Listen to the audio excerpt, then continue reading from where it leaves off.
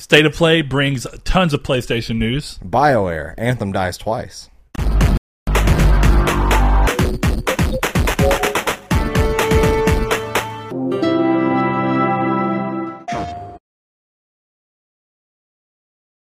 Well, it'd help if I hit the button to move over to the exact screen. For some reason, my brain was like, oh, it's automated. So, hello. I wonder if they heard me do that sound. Welcome. I said, Welcome to Triangle Squared, a PlayStation podcast. I'm your host, Brett Beck, and alongside me, as always, your other host, Senior Saul Bridges, bringing y'all lucky episode 202. 202. It's so weird being in the 200s. We were sitting over here before recording discussing what episode we were on. I said 190 something. I'm stuck in like 198. Yeah. Just like, well, we'll never make 200. I'll die or something. Maybe this is the afterlife. This is the afterlife of the Triangle Squared podcast. Yes. And that's why Andrew's here every week now. Yes. He started with 200. He was like the Grim Reaper. Grim Weeper. The Grim Weeper. That's the ooh version of the Grim Weeper. Anyway, stick around if you want to, if this is your first time finding us or seeing us or listening wherever. Stick around to see more of where you can find us and be part of the Community's Take section, which I messed up on this week, but we've already got answers on. So thank you, listeners, for being so quick and responsive whenever I was not on the ball, as Saul wants to put it. But I never said that. You didn't. I just implied it. Yes, you but implied I didn't mean it. to imply that. We all mess up. It's the implication, Saul. It's the implication. Yeah, it's the implication. Anyway, welcome. As we said, we're going to get into some stuff here. Clearly, the week started off with a big hit of news from Sony and some other stuff, but we're going to get into that later after we get through the Community's Take section and our time-honored opening tradition, which is very simple, and I think Saul may have the most answers he's ever had for this section. Yeah. Saul, what have you been playing this week? Roguelike City. I have been on a roguelike binge all week long, and it started with Rogue Heroes Ruins of Tassos coming out on the Switch, and I put about 10 hours into that, and I'm really enjoying it. It may be a tad too repetitive in some aspects of the game. They intentionally made the first dungeon really, really hard, and they wanted you to do a majority of your early game grinding there, so I decided to take a break from that and continue my run on Hades. So that's another one that I've been playing, obviously. I'm really enjoying it now that I'm not playing it on PC. And I re-downloaded Dead Cells and Enter the Gungeon. And I just did that today. And I played a little bit of Dead Cells and a little bit of Enter the Gungeon this morning as I was watching movies. And I plan on playing a little bit more of those probably later on today with these thunderstorms we're getting. We're supposed to get some really bad weather here next couple of hours. But I did try something out new, and it's on sale for $7.50, and I bought Moonlighter. And that game is really interesting. I went from thinking I was going to really like it, and I only played probably 30 to 45 minutes because it was free on Game Pass. Yeah. I was on my Xbox, and I don't know if it's because of being less comfortable with the controller, if it's just that since I'm not normally on my Xbox and I was viewing at that point in time, like coming at it from the mindset of just look for anything to play to justify having it, or what. But it didn't stick with me, partially because I feel like it's, for that day at least, and for my mindset, I felt like the barrier of entry to getting into it was harder than I anticipated. The first area it felt like it was more of a chore to get through in a way that wasn't like, I guess part of it is knowing what the game is, because I guess Bloodborne being really difficult in the essential Yharnam part that you start off in, that most people spend a considerable amount of time in as you become used to the game's mechanics. If you go into Bloodborne knowing, as I did, that Bloodborne is supposed to be a game that's like, hey, we're going to challenge you with our mechanics, but once you get them down, you can move forward. Maybe it's that I didn't expect that of this game, so it was a little more challenging, but I think things like, it felt clumsy to dodge roll over like holes and stuff. The clumsy is a perfect word for that game, because that game feels clumsy and clunky. There's something weird about coming away from Rogue Heroes to Enter the Gungeon to all these top-down roguelites to be able to diagonally attack, and you cannot do that in Moonlighter. It is left, right, up, down. But not only that, it's really odd. Like some of the enemies in that game, there's like this knight enemy that uses his sword, and it's on such a rhythm and a time that when it goes down, you don't have enough time to back up and get back in because it's timed exactly to hit you again. So it's not even like a hard mechanic. It's just a very unusual, like, okay, I can block this, but then if I block it, I get knocked back. So like I have to circle around him, but I have to circle around him and hit him from left, right, up, down. I can't hit him diagonally as I circle. And it's just odd. I will say the shot mechanics of that game are actually pretty fun. But which is a big part of the game from what I remember. It is a advertising. Yes, and that's the problem I have with this game. So I decided to look into it more so to figure out, like, there's a glitch, or I don't know if this is a glitch or not, but the game has a problem that I don't like tying stuff to attacking with A on the Switch for roguelites. That feels weird. I would rather attack with Y or B. That to me is like, that is the perfect way. A, to use items or doors or something. Sure. Well, you use items and doors with A on top of attacking. But if you change attack to B, A no longer works to talk to people. But B doesn't either. But what's weird is the combat controls are separate from interaction controls. So context sensitivity? I don't know. Like it's weird. So like I'm stuck with it being stuck to A, and that's a problem that game just has. It has it on Xbox. It has it on every console it's on. But then I started to kind of figure out shop prices and stuff, and I was like, okay, let me just do a deep dive on like the wiki or whatever to look at shop prices. What I thought would have a lot of depth in, like, you could sell this item for these 10 prices if you want, and this is the best one. It kind of just boils it down to like, no, there's a set item price that you could sell at, and that's what you just need to sell it at. And once you figure out all the item prices, because items are so limited in nature in that game, you've beaten the merchant aspect of it. You just go and you put the item down for that price, and somebody will 100% come buy it. And it's like the game in the tutorial makes it sound like there's a market kind of thing of like, you got to not oversell this one, and then you got to keep your profits close on this one. But it doesn't feel like that's actually a thing in the game. Yeah, I would have thought from the way that it was advertised and a little bit talked about, not like, but early preview days, because haven't spent much time looking at it after that. It made me think that the game wanted to kind of build in this idea of like, oh, well, there's a market. So if you said like items are already too rare, but at least the way I picked it up, and maybe it was just my imagination running, is I thought that they wanted to have like a little bit of a supply-demand aspect, where if you get the same item too often, it starts to lose and that's kind its of value. That's kind of in the game. Like at least the tutorial says, like, there is like supply versus demand, and like you have to sell it at the right price, and you can't oversaturate the market. But from what I've read, that's not really a thing. Like if you get like a golem core and you figure out its price is 250 gold, you could put 4 golem cores on the table, or even 400 golem cores on the table just by stacking them up in stacks of 10, which doesn't equal 400, it equals 40, I know, but still. And you can sell them for 250 a piece. Somebody's going to come in there and buy that entire stack, and then somebody else will come in there and buy the entire stack. It doesn't seem to matter. But the other thing about the game that it kind of adds on to the clunkiness of it, and this is why I'm glad I got it on sale, because I don't think I'll plan on playing it again, but it feels like that is the reason to go to dungeons, is to sell. But if selling is that shallow, it doesn't feel like it's gonna be worth it. Like it doesn't like normally with roguelites, the whole point of like going through a dungeon and dying over and over again is like, okay, I unlock this weapon this time, or this perk this time, or Hades does a really good job of that. Of like, you get far enough, you get this stuff called nectar. Well, you get, and you could get nectar. It's random, so you could get nectar on the first floor, the third floor, whatever it may be. But then when you come in contact with another god, you give him nectar, and he's like, "Oh, thank you for giving me nectar. Here's this new item that you can equip."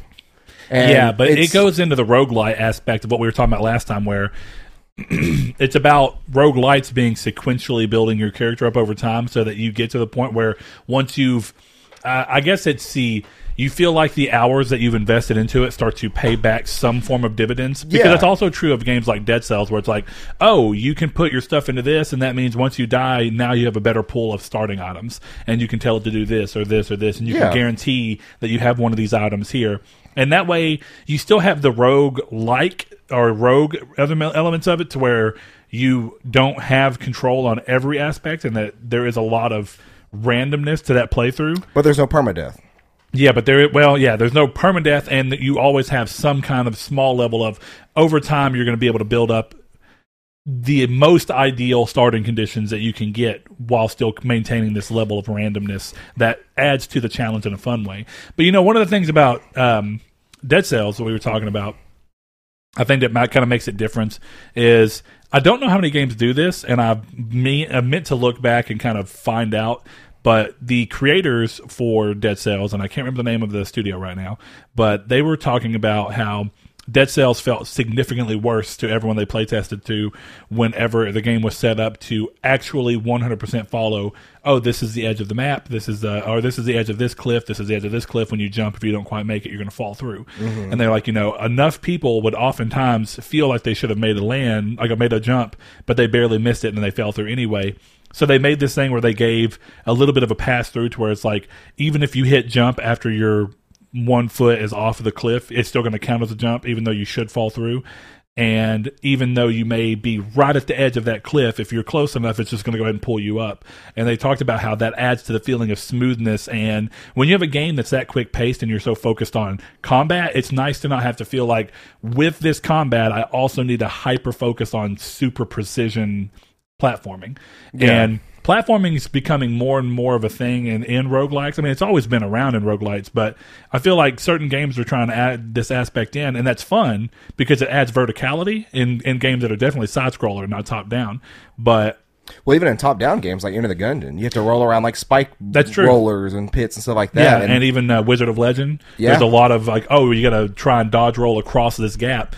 And those things come into play, and they're fun. But if you make them too tight, like you would for a game like Celeste or something like that, or Super Meat Boy, it's a non-point. You don't really want that when you're also worrying about combat or these other elements. Because in that sense, too, it almost feels like there's not a need to. Exactly. Because it's that much more easier to do. It's like, it's weird. I am a fan of roguelites whenever they are very rewarding in those that make it far and then still die, because that's what should happen. No matter what, your progress should be permanent, and that could be gear, loadouts, anything you may want to do. And I've been on a real big binge lately, so for those that play on the Switch and they have a roguelite to recommend me, let me know. Sundered. Is that a roguelite? Basically, there's actually story progression. I thought that was more of a Metroidvania. Kind of, but it's got roguelite elements. So it's almost like Hollow Knight then, because Hollow Knight has some very loose roguelite elements. Kind of. Like I told you, it's you're talking about your progression system, right? One of the ways that Sundered works is that you have rooms that exist they always exist in the same spot within the setup. But how you get there in between changes every time, and some of the gear that you get between it. So I'm not going to say it's specifically a roguelite, but at the same time you die, and when you die you have to make your way back through unless you've hit a checkpoint. So a good way to kind of talk about it is it's almost like you're taking certain ideas of Metroidvanias and certain ideas of roguelites and putting them together with procedurally generated maps. See, I'm also a sucker for art styles. So like Dead Cells, Hades, Sundered, Rogue Heroes, all of these have great art styles. There's one last game that I downloaded this morning that I haven't played, and I just bought it, and it's called Into the Breach. And I don't know if you've ever heard of it, but it is a mecha-based tactical grid system game. So it's like, it's very, I don't really know how to understand it. It's made by Subset Games, and it's like you go through, you customize mechs, and then you battle aliens on these grid systems. It's like Advance Wars, but with mechs in a way. Sure, yeah. And this looks really fun to me, too. Is that on PC, or are you playing on Switch? I am playing on Switch. Cool. It was on sale for $14.99, or I think that actually just might be the base price for it. It is just the base price for it. But what have you been playing this week? I've also played a lot, but not quite as much as you, I don't think. We talked last week about the Sinking City coming to PS5 and being upgraded, and part of me liked the idea of the developer kind of coming back and undercutting the price of their other publisher, and I wanted to reward that to a degree while also me being interested in the game. I thought, okay, let's go look. It was on sale for $32, so I went ahead and bought it, kind of as a worst-case scenario. I'm supporting developers who are just trying to do somewhat right, the best they can by their user base, and it's an interesting game. I'm not far enough into it to say whether I really love or hate it. I do enjoy it, and I have one thing going on where I'm playing Spiritfarer still, but I'm trying not to play it constantly so I can give time for Chris to catch up, and so I'm not beating it and then not touching it for a long time until we eventually do the spoiler chats. So my idea here is to try and play every few days so that I stay in the rhythm of playing the game and not missing out on the mechanics.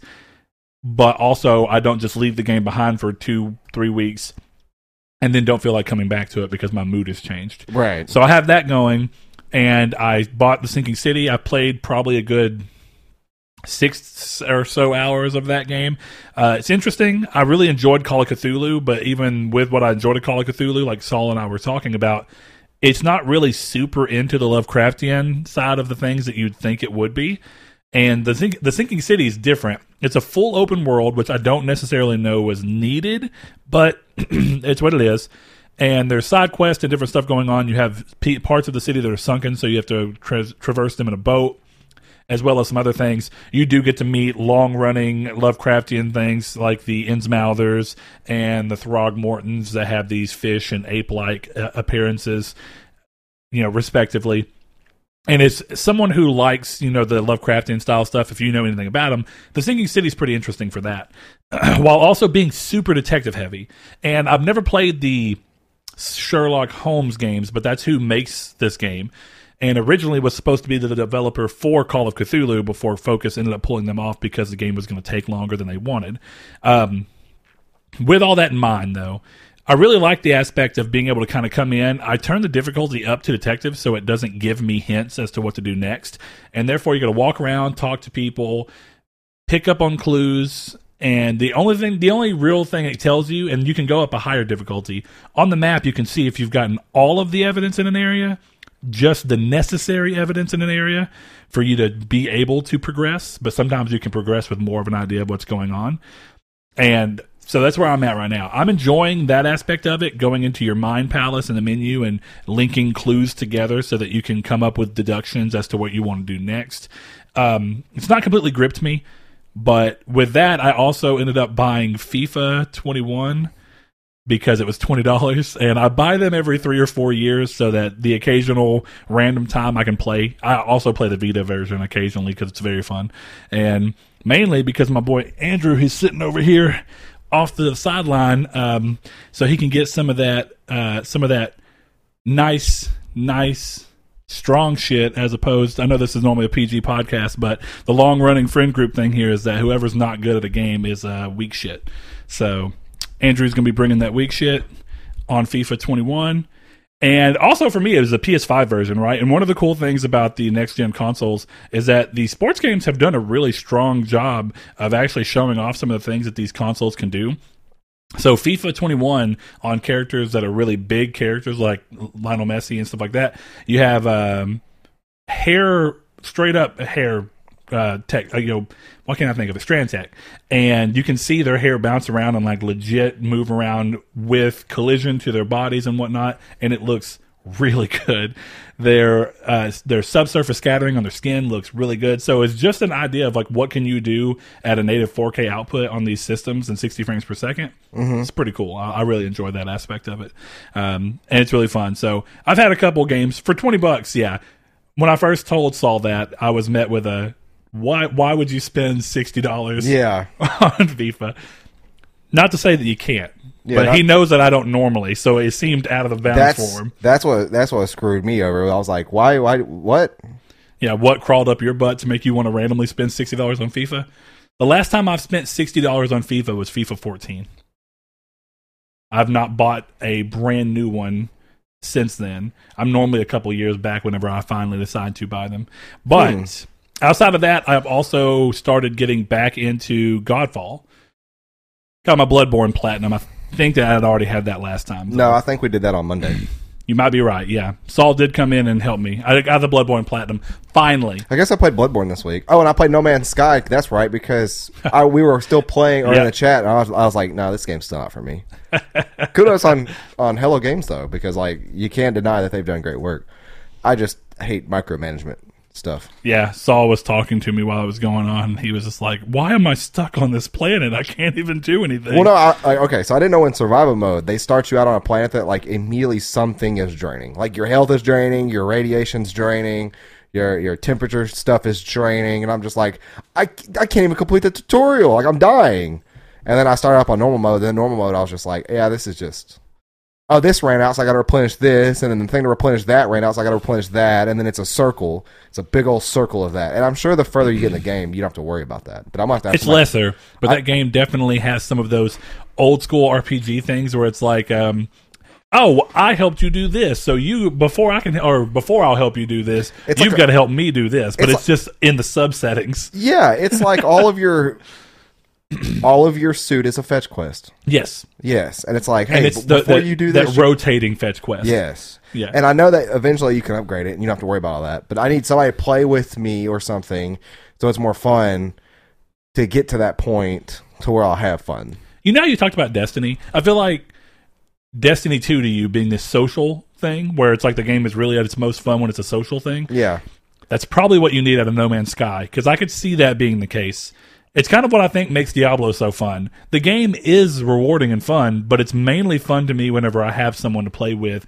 And on top of doing all this min-maxing of your build, you're also shooting the crap with your friends. You know what I mean? I beat Diablo 3 by myself. I didn't play with anybody.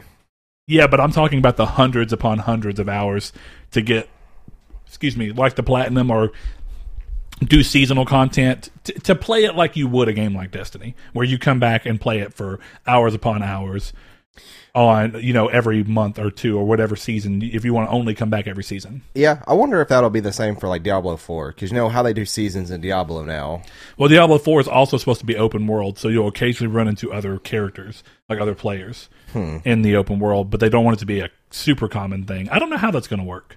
But yeah, that'll be we will certainly see. But I also played Godfall finally. Got back around to it because previously I had played Godfall for the opening mission during launch of the PlayStation 5. I didn't intend to play it right there because I wanted to play Demon's Souls and some other stuff more. So I did that. And coming back to it, I'm actually really impressed by what the game is. Now, I want to say that because of the fact that I think Godfall has gotten a really bad rep for it. And I think there's reasons for that. Primarily that Sony over-marketed / overhyped it because they wanted to be one of their big things. It's not quite that. But I think, did I just see Johnny Depp on Amber Heard's Deep face? Fake, yeah, because Amber Heard got fired from Aquaman 2. Yeah. So they're like, who could be their replacement? And it looks... Ooh. I would watch that. I would too. Johnny Depp could pull that off. Primarily because seeing Jason Momoa and Johnny Depp side by side talking to each other.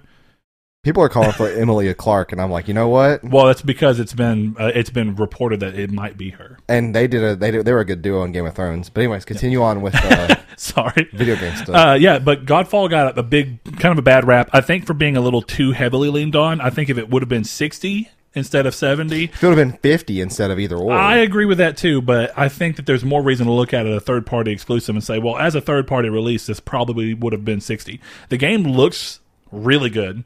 It runs really well, 60 frames per second when you play on that mode. I mean, yeah, the game looks even better on graphics mode, but it just like Demon's Souls, it looks more than good enough for what you'd want it to do while also being 60 frames per second. And it's one of those things where like the trade-off ends up working out to where for it to run at 60 frames per second, yeah, it drops the resolution a little bit, but the smoothness you get back in that 60 frames per second kind of makes up for the difference.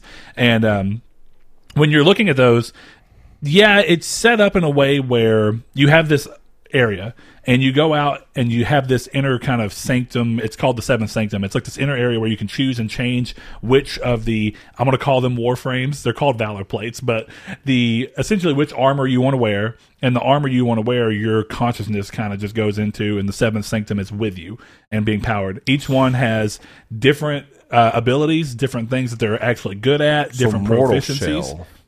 Kind of like Warframe and Mortal Shell together, but with way more, because there's like 12 of these Valor Plates. Do you customize your character in Godfall? No, what do you mean by that? Like, do you have like a human or like a android or somebody or No. anything? Okay, so you don't even see what your character. You're looks always like. the Valor plate. You're always a Valor plate. Yeah, you're always just whatever class is. Okay. Yes. Now, within that, you can change. You don't see them, but you change gear-wise what ring you have. Like, you have 2 ring slots, an amulet slot, a charm slot, a banner slot, because you can put down banners in the middle of battle that have different effects. You have a heal stone or something like that, where you can change to where whenever you actually hit square and crush a healing stone, that it has a stronger effect. Or it has different effects too, like the ability to give you momentary fire damage and stuff like that. All of that comes in. You can have 2 primary weapons and you switch between them with triangle, and you can switch between them mid-combat. So you can start a combo with one thing and then hit triangle and change to something else, and you have combo effects that happen as a result. The game is not as much... I guess there is Diablo-like elements to it. That's definitely there. But I think that this is a game of... it because of its flashy looks as well. People expected way more out of it because, rightfully so, they tried making you expect more out of it. The game's really good. Now that I'm removed from the fact that I spent $70 on it, I almost forgot I did before I started thinking about how I'm going to talk about it on this episode. And it kind of got me. Like, oh, this is not a terrible game. At 40 through 60... 40, this is a really solid game, like a really good game. At 60, this is a solid game. At 70, I do think it was slightly overpriced, but I think it's got cool art design. It's got really cool difference in areas that you go through. So you have one realm, and then you move into the water realm, and you keep going as you fight these different bosses. The boss fights are kind of... I don't want to say this entirely because I know that someone's going to try and give me flack for this, but the way I described it to Chris last night is, while it's not quite there, it makes me think of Bloodborne, since I've just come off of Bloodborne, in the sense that the way that dodging works in this game is more like a back step and a side step. So it reminds me of how you go about dodging, and the fact that you want to try and strafe around enemies and you want to learn their movement patterns. The bosses, as you can see, have got sections to their health so you can see what their phases are, and they change what they do within different phases.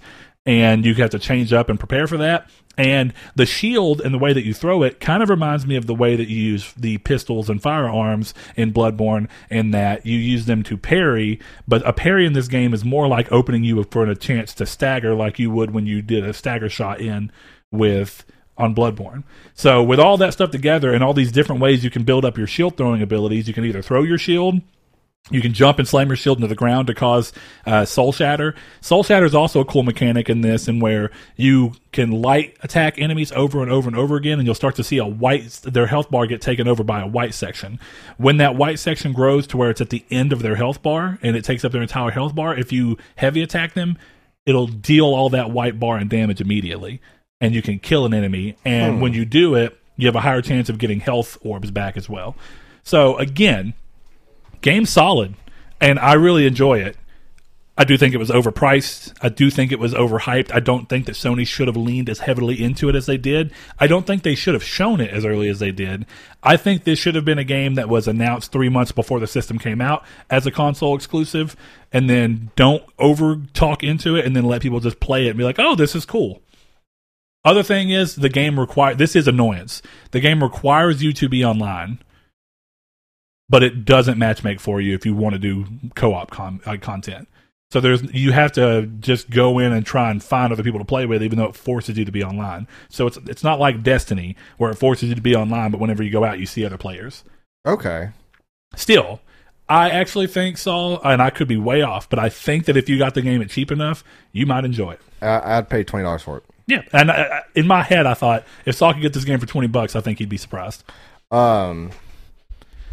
So those are my games. I would rather... You still can't delete your character in Warframe and make a new one. You said you'd rather play Warframe? Infinite, despair on that one. Yeah. The thing about Warframe, even going back into it, is just... it's hard to get into.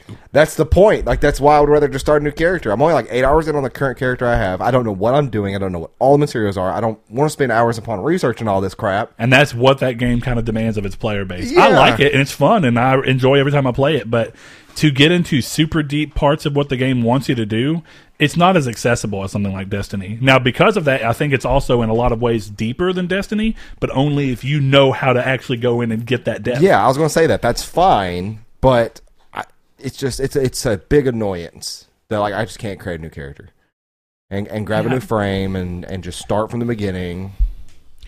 Yeah, it'd be like if you could never start a new character in No Man's Sky because you had already had.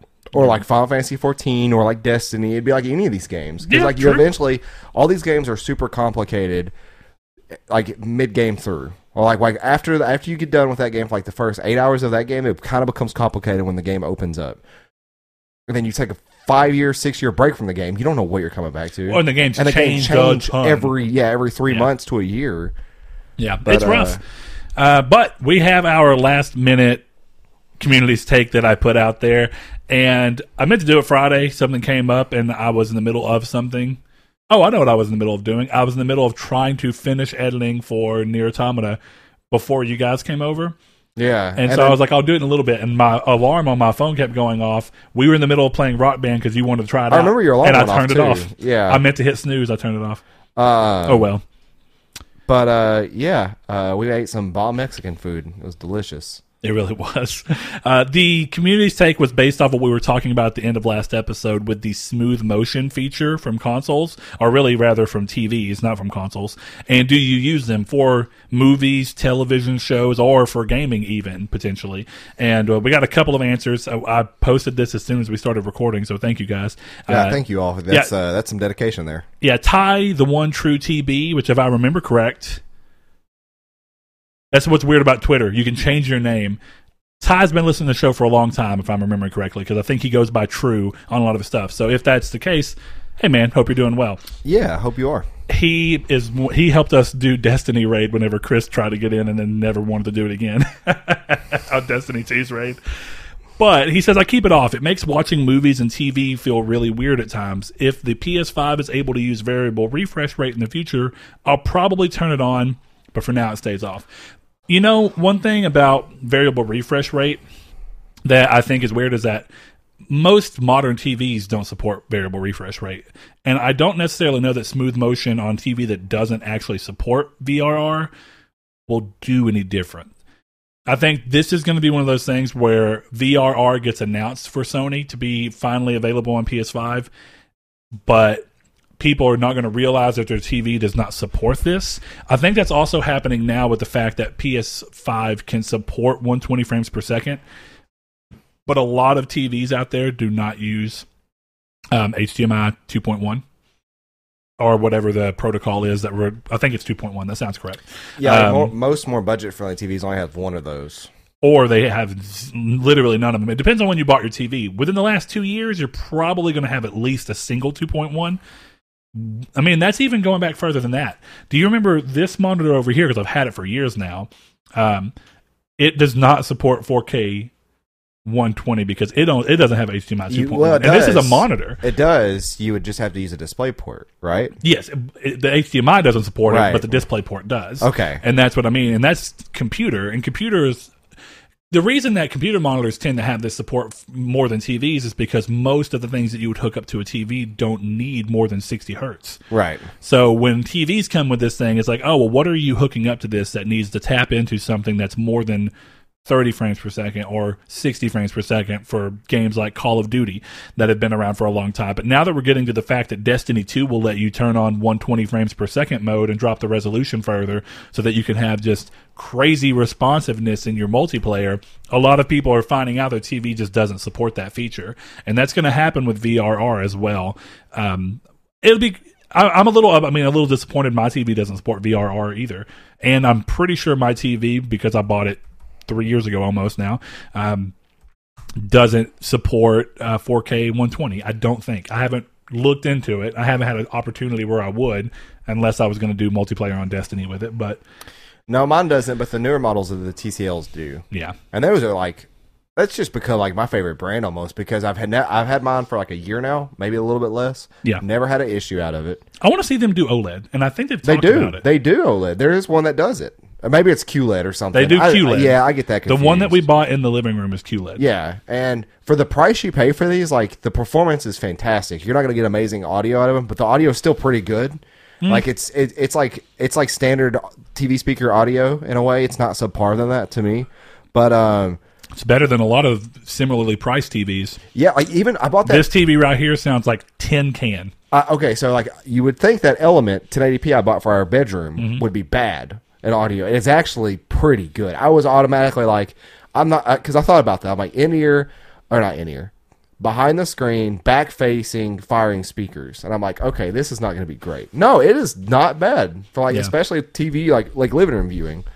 Also, I have an update for you. That was interesting. Go ahead. Warframe has made it so that you can now redo missions for the story in order, and it essentially, like, you just build a new frame and you go back to step one. Is how you kind of create your new character. Oh, okay. So I'm downloading it. So if you want to download it, we can restart the entire thing together. Okay. Yeah, I've got it. I don't really need to restart, but if I'm what I mean by that is I'm already maxed out my thing, so it really doesn't matter. I'll go to another frame.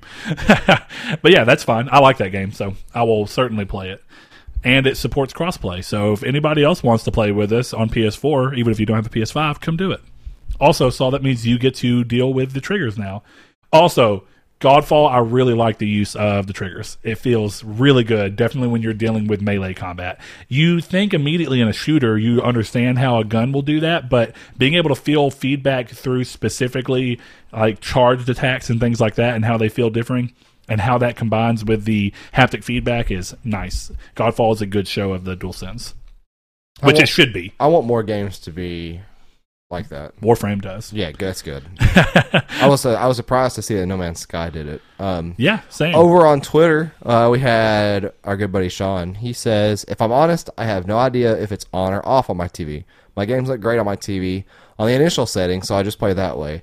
Depending on how old your TV is, it probably auto-detected game mode, and it probably is not going to have that on there. But also, I will say this: anytime I go to somebody's house and they have smooth motion on, and I'm like, ew, how do you do that? And they're like, oh, I've gotten used to it. So apparently, smooth motion is really easy to get used to. You definitely can get used to it. I just wouldn't subject myself to that kind of torment. Do you think it's the reverse, though? Do you think how, like, when we're watching normal TV and then we see someone else's, we're like, do you think that they see that? And then when they see a normal TV, they're like, to them, that's like 60 frames per second, and watching a normal TV is like 30. Yeah, it's like, you pleb. I would hope not, because that's like, soap opera effect is not something to be. Yeah. Sean's one of our patrons. Thanks, buddy. We appreciate you. Liam also threw in, no, I use Sweet Emotion. I assume he's referencing that old classic rock song? I guess so. You know what song I'm talking about, right? Yeah. Yeah. It's not a good song. I don't like classic rock. I think that's it, right? I don't hate the song. We got a couple over on Facebook. Yeah. Because your Saul boy doesn't have a Facebook. One. We'll bring that up again at the end of the show where we tell you guys where you can find us. Yeah, Blake Pope's one of our patrons and co-host on our weekly movie podcast that we do, Midweek Matinee. He says, I've tried it a few times, but I don't notice any major changes, so I just keep it off. Maybe I never kept it in long enough to notice or get used to it. I wonder if you had it on mild, because like I said, most modern TVs allow you to determine how badly or I shouldn't say badly, how aggressively it's doing it. No, badly is the correct word. But I feel like once you turn it on, definitely if you turn it on full strength, you notice it. When it's on mild, like I said, my TV was at one point on, you don't really notice it, and it does help. Saul hates screen tearing, and I understand that. Most modern games that screen tear do so in the top third of the TV, or screen rather, so that you don't notice it as much because your eye's normally drawn to more of the center, which is smart. If you're gonna have it tear somewhere, do it away from the player's notable area. I think screen tearing becomes really obvious when it's horizontal in the middle of the screen, and you're just like, oh, there it is. But I do wonder, and I think to a degree, smooth motion must help that. No, I don't think it does. Because when you think about it, not that I could say I have experience with that, but motion blur doesn't help screen tearing. Actually, as a matter of fact, motion blur makes it worse. Because you could tell, instead of it being a static clean image as you're tearing, you see the tear exactly. Motion blur motifies it. It blurifies it. And it motifies it. It puts a Gaussian blur on it. And it looks terrible. Because back when I started playing Destiny 2 on PC, I was like, let me see how weird I can make this game look. And I was like, so I put it at 30, and I turned motion blur on, and I was like, okay, this looks like, I was like, this doesn't even look, something about 30 motion blur on PC is different than 30 motion blur on console. It doesn't look as smooth as it does on console, which has to be by design, I'm guessing. Maybe, or maybe it's Frame because you have a buffering higher field of view that things look different. I had it on the normal field of view. Okay, yeah. I wanted to see if I could replicate the console experience on PC. But, so then I unlocked my frame rate, and I kept motion blur on, and of course, I only have like a 60 or a 75 hertz monitor, but it was like running at like 180, and it was tearing with motion blur on, and it was so much more noticeable than tearing without it. Because I think you're going to get tearing way more when you have fluctuating frame rates too. Right. Well, it was going. Well, not only that, but it was going from 140 to 120, and my monitor is only 60. Yeah. So it's like it can't even run that, and that high up frames. So it's this weird thing. Like, I'm not sure if that's, I don't know. I'm not sure what the solution for screen tearing is that's not using a monitor VRR. That VSync. Yeah, well, VSync is just essentially variable refresh rate. Just a different. It's their specific. There's G-Sync, FreeSync. There's all those. And VSync is like, for what VSync locks it. If I'm not mistaken, yeah, VSync locks it to whatever refresh rate of the device you're using. So if you have a 60 hertz monitor, it's going to lock it to 60. If you have 120, it's going to lock it to 120. And I think what G-Sync does is basically variable refresh rate that goes and tries to go through. Let's see, primarily eliminating screen tearing and the need for software alternatives such as VSync. Yeah. So like what that does is adaptive sync tech. So if it's adaptive sync, I think the whole point of that is that it can come in and say, "Oh, okay, the game is dropping down to 59, so we're going to drop down to 59 hertz." Right. That's kind of what it is. So it can help eliminate screen tearing. Yeah. Because if you stay at the exact as what the game is doing, then you eliminate that. Because screen tearing happens because of the sudden drop and the disparity between the two. Well, it really happens because of the fluctuation between the frames that you are currently running and versus the refresh rate of the monitor. Well, it's what I mean. Yeah. Okay. Between what the monitor has, what it's supposed to be doing, yeah, and then what the game is actually pushing out. See, what I'm actually curious about is the reason the Forest screen tears, if you have performance mode on, is it's trying to run at like 120 frames or 140 frames, and you only have like a 60 hertz TV. Yeah, and it's overcompensating. Yeah, it's way overblown, and I can't get used to that kind of stuff. Like, to me, like any kind of visual hiccups in a game is just. Well, and it screen tears across the entire screen. Even if it was up top, I wouldn't. If it only happened up at the top 90% of the screen, I would still pay attention to it. I don't know what it is. I don't know either.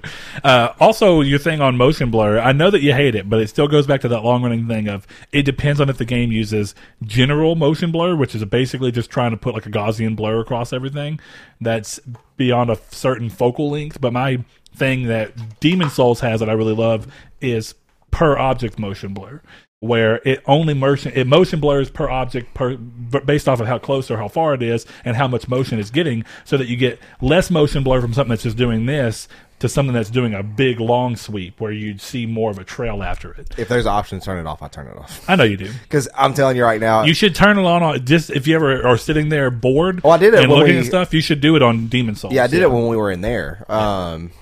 But because I think it looks, you may not still like it and want to turn it off, but I think between the two, it looks considerably better. That game at 4K 60 in performance mode is just like the bee's knees in terms of what hardware that PS5 can do. It's what that Bloodborne just needs a patch to unlock the frame rate. It doesn't even matter at the frame time. Well, at this point. It depends, because like that might run into the Force issue, like where it unlocks it and you're running 150 frames and you're getting screen tearing. Yeah, that's true. But really, what it is, just do it to where you remove the frame cap, but you put a frame cap of 60 on. Well, see, that's what most games. I think the console forces on PS5 certain games, unless you coded it in another way, to go ahead and cap it at 60. Maybe, not sure. Because I mean, otherwise, these other games that are just like The Last Guardian, the disc-based version. What's going on? Oh, I just thought I saw the name card thing have audio. I was so thrown off by that. No, you're good. Okay, but The Last Guardian's disc-based version that launched with an unlocked frame rate, it'll run at a solid 60. It's unlocked. The game doesn't say that to have a lock at all, but the system locks it at 60, and there's not a ton of screen tearing in it. So something internally is happening on PS5 to stop these games from doing it. I didn't look at performance mode on PS5 for the Forest. I wonder if it's better. I wonder if the reason it screen tears on PS4 Pro is because it's trying to get to as close to 60 as it can, but it just won't. Maybe so. Yeah, like I could see that. It's some kind of software limitation. Yeah, but then again, performance mode only works on the Forest in single player. You can only run that 60. Apparently, on PS5, you're supposed to be able to run the Forest at 60 frames per second if you're in single player. Multiplayer automatically locks the game to 30, which is unfortunate. We got a couple more here. Josh Shoop, and I'm a little curious as to what you mean by this, Josh. So when you hear this, shoot a message to your boy. He says, now that I have a PS5, yes. Is there a reason that the PS5 makes you want to turn it on versus the PS4? Yeah. Or do you think smooth motion, and this is more of a curiosity, do people think smooth motion is supposed to be VRR? I wonder, when you're dealing with things that have been around for a long time, but it's finally starting to hit living room consumer tech, what do these things mean to different people? And I think the other thing is that smooth motion is not what it's called by almost anyone. So if you look, almost every TV calls it something different. Yeah, it does. Which is annoying. And it's stupid. Because it's that way with, like, it's getting that way with QLED and OLED now, like where there's quantum dot and QLED and OLED, and there's just all these mean... QLED is just quantum dot LED. They rebranded it. I know. It's just, there's so many household variations of names that are ridiculous to keep up with. The only reason that they rebranded the QLED is because they wanted to compete with OLED. Oh, I know. It's just dumb. That's a giveaway thing. Oh, it's the collector's edition. Actually, it's not. No, it's my thing I have right back here. Yeah, it's just because I don't think yours came with the earpieces, which is pretty cool. I don't think it did either. Watch those be like wireless earbuds. That'd be pretty dope. That would be cool. What are they called? The Focus? Isn't that what in Horizon Zero Dawn, the earpiece is called the Focus? I think so. That sounds correct, yeah. Lastly, we got Cody McGinnis, my longtime friend. He says, I've noticed a nice improvement when I use mine mainly on TV or movies, although my TV is a newer model Samsung, the motion smoothing on my brother's Sharp TV is way better, and it's a much older model. It depends on the Sharp. Sharp used to be really high-quality TVs, and they've since scaled down to be a mid-range to low-range TV. But maybe even as much as 6 years ago, Sharp had this series called the Aquas, which were multi-$1,000 TVs. Ugh. And they look phenomenal. My dad bought one, and he left it in the trailer house, I don't know what it was, that he was in at the time, because the people who bought it just kind of gave him extra money for it, and he didn't have enough room for it where he was going, because it was a big TV. It was like a 70-inch. And good gosh, that TV still looks good. They live directly beside my grandpa, so when we'd go to visit them, you go in the house sometimes. When they're watching TV, you'd almost sometimes think, is this running at like 1440p or 4K? Because it looks really good. And they always kept smooth motion on, which, of course, I don't like the way that it looks, but I do notice that there is a disparity between how certain TV brands approach it. But that also depends on your screen, because I told you some TVs, and that might be the case here, that TV might have a native 120 hertz model panel. Thank you. And I think what happens is when you introduce smooth motion to get to 240 on a 120 hertz panel, it's only having to do single frame insertion whenever it does that frame interpolation. But what happens on a 60 hertz panel when you're telling it that you can go to 240 is it's having to do that double. You get what I mean? Yeah. So I think that's what affects what it actually looks like. It depends on what your TV's panel is natively. Or if it comes locked at that. So like some TVs come locked in smooth motion. You can't turn it off. Is that a thing? Back when TCL first came out, their Series 1 4K TVs were locked. Ooh. Then again, their Series 1 4K TVs were like 32-inch, which is ridiculous for a TV size because it's normally a monitor. Why would you buy a 4K 32-inch? It was $199. It was back when 4K was starting to come in the market, and TCL was still partnered with not Element. What was that other company that they were partnered with, or that they're a sister brand of? I don't know. It's another very it's a household name. It's not Vizio. It is Hisense. Weren't they partnered with Hisense, or was it not Hisense? I don't know. Hisense used Samsung panels and have for a long time. Okay, it's not Hisense then, but they were partnered with somebody else, and like they were like becoming a household name. So like their first 4K like TV to come out was locked at motion blur on everything and smooth motion on everything. Yeah, and it was not like a Roku TV at all. It was just a TV. It wasn't until Series 2, I think, that they became smart TVs. That's odd. TCL have really moved themselves up in the TV brand, though. I gotta tell you, that TV we got in there for like $399. Oh yeah, looks really good. That for like the and yours was like $260 or $270. $279 for a 43-inch, and then it was $299 or $329 for the one you have in your for living the room? 50-inch. Yeah. And they look good. Like I have no complaints about them realistically about any time in terms of picture quality. There's better out there, but I don't really care that much about the better out there. Yeah. Well, I mean, do you care enough to spend the $700 more? That's what it comes down to. Yeah, and to me, it's like, this is perfectly acceptable. Demon Souls looks like a dream. Yeah. My thing would be, unless the problem with LED TV specifically is unless you're going with these crazy $2,000 up TVs from Samsung QLEDs, you're not getting a competitive to OLED. And even then, it's still not OLED. There's other benefits to it. There always is. But for me, the price difference, at least because it's not too crazy, you can get an OLED TV from a number of manufacturers now for anywhere from around $1,000 to $1,200 for a 50-inch.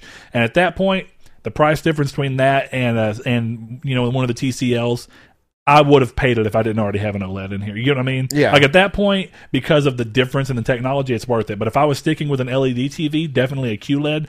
I think the QLED in there for $400 looks just about as good as any QLED I'm going to get from Samsung for $1,000, $1,200, unless I go up to that $2,000 plus range where they're doing all this crazy tech stuff like changing these in-between layer substrates so that it catches more light so that you don't get bleeding and haloing. Yeah, and it's more light per pixel as well. Yeah, and it even though it's not actually per pixel, it almost mimics it. Yeah, and it's one of those things that, like, for you, since you have an OLED in here and a QLED in there, it's like there's a distinct comparison. But for any other consumer in the world, like a TCL like that's in there, it's like one of the best bang for your buck TVs you can buy. Yeah, sure, it really is. But now we're not a TV podcast, so we are not a TV podcast, but let's get into TV stuff. It's so interesting. You know what else I find interesting? What do you find interesting? Keeping my balls clean. I find that interesting too, and upkept. So for those that are just now tuning in, if you're a fan of the show and you've watched us for a while, you definitely know. But this episode of today was brought to you guys by Manscaped. You can check out stuff like the Lawnmower 3.0. Keep yourself nice and trimmed, nice and clean for your ladies, for your guys. You know, there's no judgment here. And, of course, they're not only easy to use, they're easy to clean up. They're waterproof, so you can just wash it off and clean it, disinfect it, and have you. And, give it as a gift. Your loved ones will love it for it. And they have they'll love it for it. They'll love you for it. Yeah, and they have bevies of all kinds of other things like this ball toner and ball deodorant. These are my favorite things they have because I work in an area in which I sweat a lot at work, or I just generally I'm exposed to more nature than common people, so that keeps me fresh and clean. But I've gone on about it at past episodes, so if you know us, you're gonna get tired of hearing it. But the refined cologne, sensitive skin. I'm a baby. And that stuff there does not break me out, does not dry my skin out, doesn't make me itch, and I love the smell of it. So it's one of those that I could do, squirt on the front of my neck, back of the neck, and I'm good to go. Whereas another favorite brand of cologne that I have, and I said it last week, I won't say it again, just cause, but it breaks me out. Like, you could tell when I've worn it because I'll have almost like hives around my neck. They look like, they're not pimples, but they look kind of like pimples. Yeah, sure. And that doesn't do it at all. And I love it for it. And, I got to tell you something too, man. Yeah, let me know. How do you feel about it? St. Patty's Day is coming up. You know this? Oh, it is. Yeah, and it's for pubs, not pubes. It is, and you got to have yourself nice and clean for all the lassies out there. Yeah, so you know what? Lassies? It's lasses. Lasses. What's the men Irish? Are you going to go after dogs? The lad, right? Lads. Or lads. Lads or lasses? Yeah, that lads sounds or correct. Lasses, yeah. Yeah, so if you want to go to the club, to the bar, experience hang out, some luck of the Irish, and you want to get the luck of the Irish, then you got to go deep in at manscaped.com. Use code SQRD, get 20% off of that shipping, and 20% off of your order and free shipping. Saw you over there airing your balls out? No, I'm not wearing the Manscaped undies, and I'm riding up a little bit, so I had to get out. See, that's why you got to spend more money on those Manscaped undies. Actually, I tell you what now, like, none of this is scripted at all, and that definitely was not scripted. My underwear was legitimately riding up, and I'm like, oh, I did not wear the Manscaped undies today. And that's true. That's for a while, for about a month, I was wearing them every Sunday by accident. Yeah. Now we're not. Look at that. It is what it is. So, yeah, guys, go and enjoy your St. Patty's Day. by getting you nice, fresh, groomed balls and all the other great stuff they have. But enough of that, Saul. We got some news to talk about. This is a big news week. Did we give them our discount code? Yeah. I Okay. said, hey, we'll do it one more time. SQRD. It's like, it's gonna be like the 6th time you'll hear it by the end of the episode. Yeah. Go to manscaped.com, code SQRD. Now I actually got to stretch and sort myself out. 20% off. Don't let him lie to you. He's airing his balls out because he didn't use his ball deodorant. Those are like Manscaped. Those are like rough, coarse cottons. The coarse cottons. Yeah. There you go. Up your game. Your balls will thank you. That's why Saul's over there off camera lying, stretching. You know when you're walking, you do like the little leg wiggle to try and get your balls off your legs? Well, first of all, Rough times. if you moisturize yourself properly, you don't have to do that. I'm just talking about on those crazy hot days when at work you're going down and having to cut that vacuum tube and fight it and argue with it. Oh, no, sir. Where suddenly life gets a lot harder. It does. Very hard. Over on the news, the first thing we were talking about is a few weeks back, Jason Schreier of Bloomberg reported that EA and BioWare were having an internal review of Anthem Next, otherwise Anthem 2.0, progress to evaluate whether they wanted to cancel further development of the game or if they wanted to bulk up the team to get the project moving. The meeting has come and passed, apparently, and earlier this week, BioWare announced that Anthem is no longer being worked on, but that servers for the game in its current state would stay up for those who still want to play. And this brings me to something I've talked about a little bit on the Discord. So if you're in that, it may sound like I'm rehashing something. But for those who don't come into the Discord, I want to bring this up.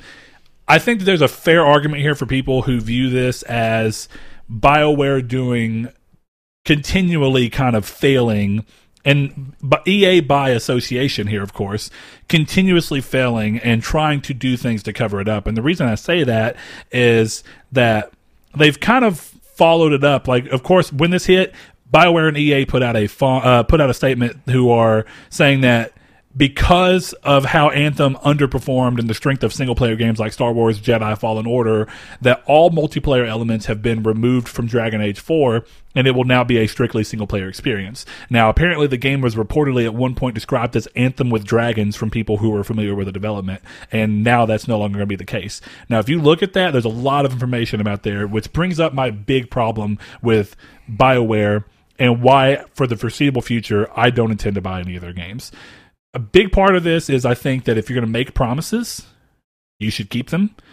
But when you look at more of the evidence of what comes together, I think my problem with how this has been handled is that the game came out and it didn't perform well. And instead of just trying to take it on the chin, like we've seen other companies do, and then put their heads down and do the work to fix the problem and then reap the benefits that come from the good PR you get to have when you finally fix the game to what people expected. Mm-hmm. Instead, they come out and go, you didn't like the game? Oh, well, we're going to put a team together and the team's going to work on it. They're going to make the game great. You'll see. And we're going to fix the game, and we believe in this game 100%. And this game will be out to where everyone who bought it can play it and the new people can come in and it'll be great. And instead, what happens, they do this thing really to just get good PR in the moment.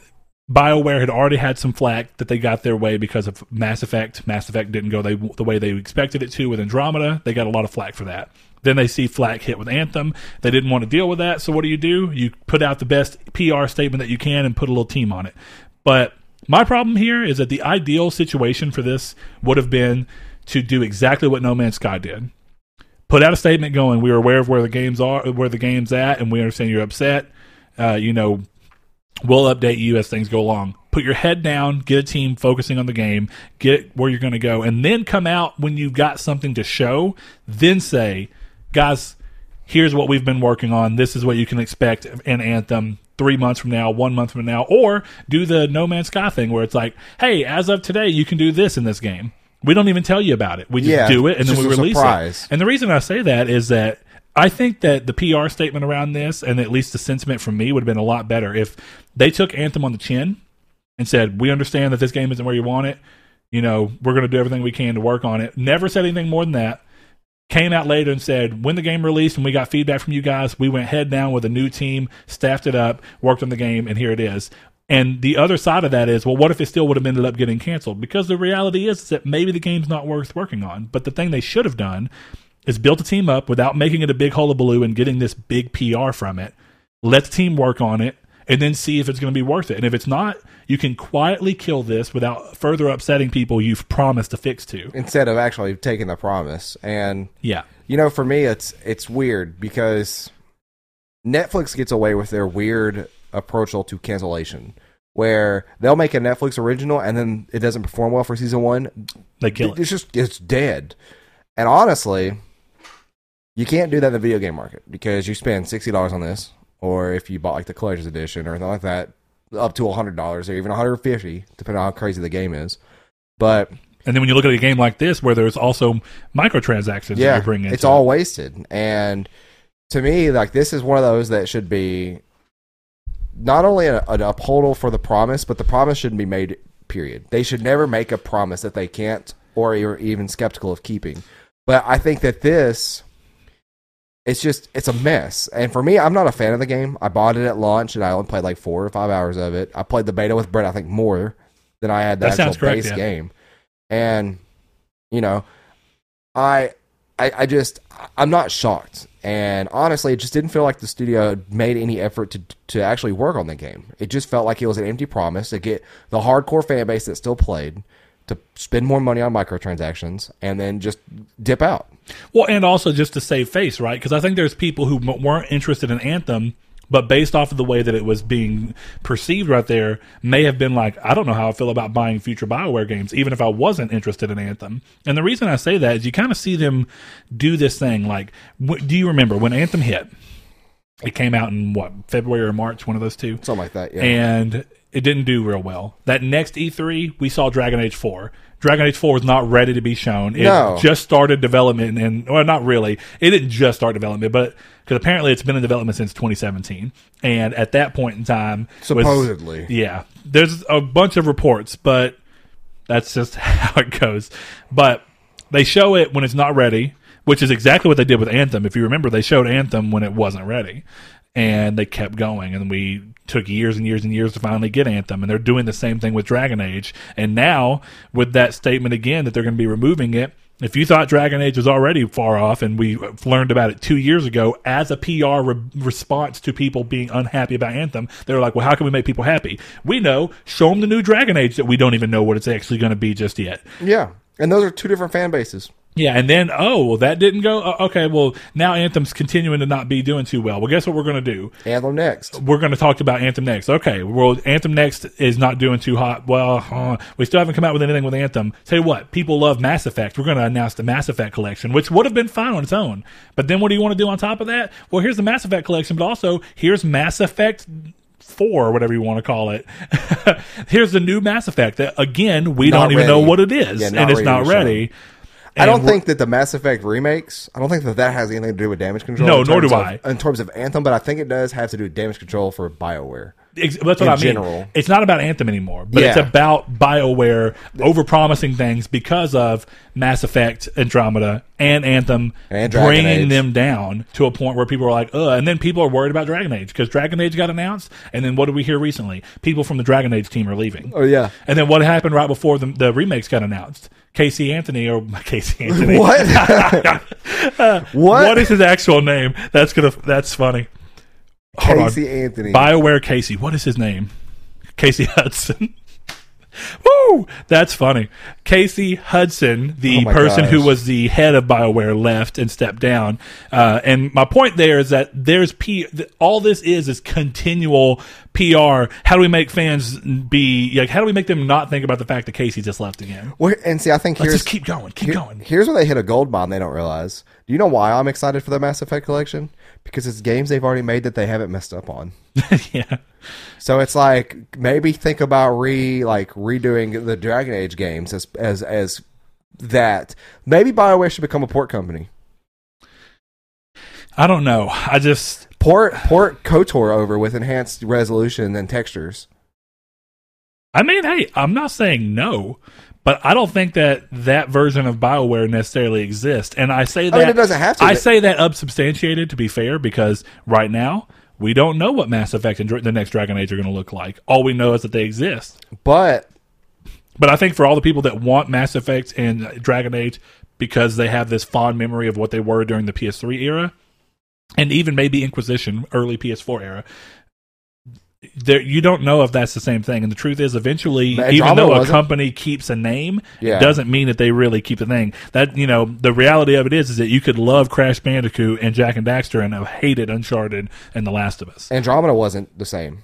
Yeah. People, Within the same series, it wasn't the same. no, yeah, like you could have slapped any other name on top of that game, and I think it changed- would have done and better. changed races around, and it actually would have done better. Because there wouldn't have been the expectation of a Mass Effect game. I'm not pretending that Mass Effect 1 didn't have glitches and stuff like that when it first came out, but what was cool about that was that the story and the character system and the permadeath on things like that, where your characters can actually die, carried it through those bugs and glitches because it was that good. It was novel at that time, and the other parts that were... The parts that weren't that good were buoyed and supported by the parts that were really good. Well, what's interesting about Mass Effect is that it's a very fascinating game to look back on because you have Mass Effect 1 that came out, and it did have its fair share of bugs and glitches, but it was carried by such a cool system involving characters that the gameplay was kind of stale, but it still worked, and it still allowed you to carry yourself through a great story and a great system involving these characters.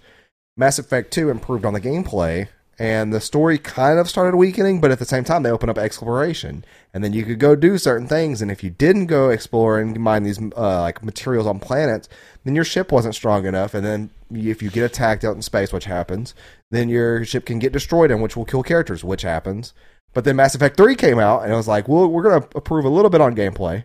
And gameplay was finally kind of a shell of what Andromeda was. But then the story started dipping down. The characters and stuff started dipping down. So then you saw what gameplay-wise was probably the best Mass Effect, but everything else was the worst Mass Effect. Because at the end, nothing in the first two games mattered. It was all for nothing. Because all the choices you made, all the characters you had, at the end, Shepard had a predestined, one-sided ending. That was very lame. Didn't they go in and update it and change the ending? They went in and did something to the ending, and I'm not sure what it is because I was so far out of it that I didn't care. But like, all they had to do was confirm the indoctrination theory that Reapers indoctrinated Shepard. That's all they had to do. If they would have confirmed that, it would have been like, that's actually pretty cool. It wouldn't have been the greatest thing in the world, but it would have been pretty cool. They couldn't even do that. I didn't beat Mass Effect 1 because it was super glitchy. I highly recommend you play it on the remasters. I highly recommend. Well, apparently they really fixed it on the PS3 too, because you remember Mass Effect 1 for a long time was a 360 exclusive. And it was bad performing when it finally came to PS3. Was it? It was. It was supposed to have been terrible. better, but I didn't play it. It was. The frame rate in that game was all over the place. If you threw out a thermal grenade, it was just like, welcome to Slideshow Town. I remember you playing it, but I thought it was 2 that I was watching. I'm surprised. No, that was 1. It was 1? And I think I remember you saying like, wow, this game did not hold up well. And it did not. Okay, for yeah, the it's been a long time, but 2 is the only one I've played and beat, and I didn't even touch 3 because I don't know. I loved 2, and I thought I was going to be excited about 3, and I wasn't. So I guess my thing here is I can afford to be like, nah, screw BioWare, because I don't really care that much about Mass Effect or Dragon Age. I understand that they're beloved game series, and I think that there are good ones within them. I've enjoyed certain aspects of those things, but it's not to the point where I'm like, oh, I would absolutely love that. I just think that this is... They've had a number of companies to look at, even within their own thing, of how to turn a game around, and they just ignored all of that. All they have to do, if all they have to do, is do what they're doing with Mass Effect, and they could have done this years ago. They have Knights of the Republic 1 and 2 that they could have redo and put on the system. They have. Do you know how many games BioWare has made that are good? And I don't know how many of them EA have the rights to, though. True, but like even then, because like technically, wasn't it LucasArts that had the rights to KOTOR? Yeah, that sounds correct. But even then, actually, you know what? I think EA published, but I think it was one of those things where it's like EA and LucasArts are together. Let's see. Actually, that has to be right because EA makes Star Wars games now. Well, this was well before that deal. What I'm saying, didn't EA buy out LucasArts? I'm talking about in terms of them remastering it today. They should have an issue with it. But if you never played Mass Effect or if you played Andromeda, and you are a fan of, like, if you're a fan of Andromeda, you're going to, first of all, you're going to love the first 3 games because it's just more sci-fi goodness. Okay, and it's done in a better way that the story is told, at least for the first 2 games. And the character-driven aspect of those games is very deep. Speaking of Casey Hudson, he was the director for KOTOR. KOTOR, I'm not surprised, actually. And he's no longer with the company now. He had left before. He was actually one of the heads on Anthem. Sadly. What's weird is it looks That is like weird. I think that Star Wars Knights of the Old Republic 2 was published by EA. It looks like the first one was... Oh, no, the second one was Obsidian. Where's EA coming Yeah, I was going to say, play the second here? one should have been Obsidian.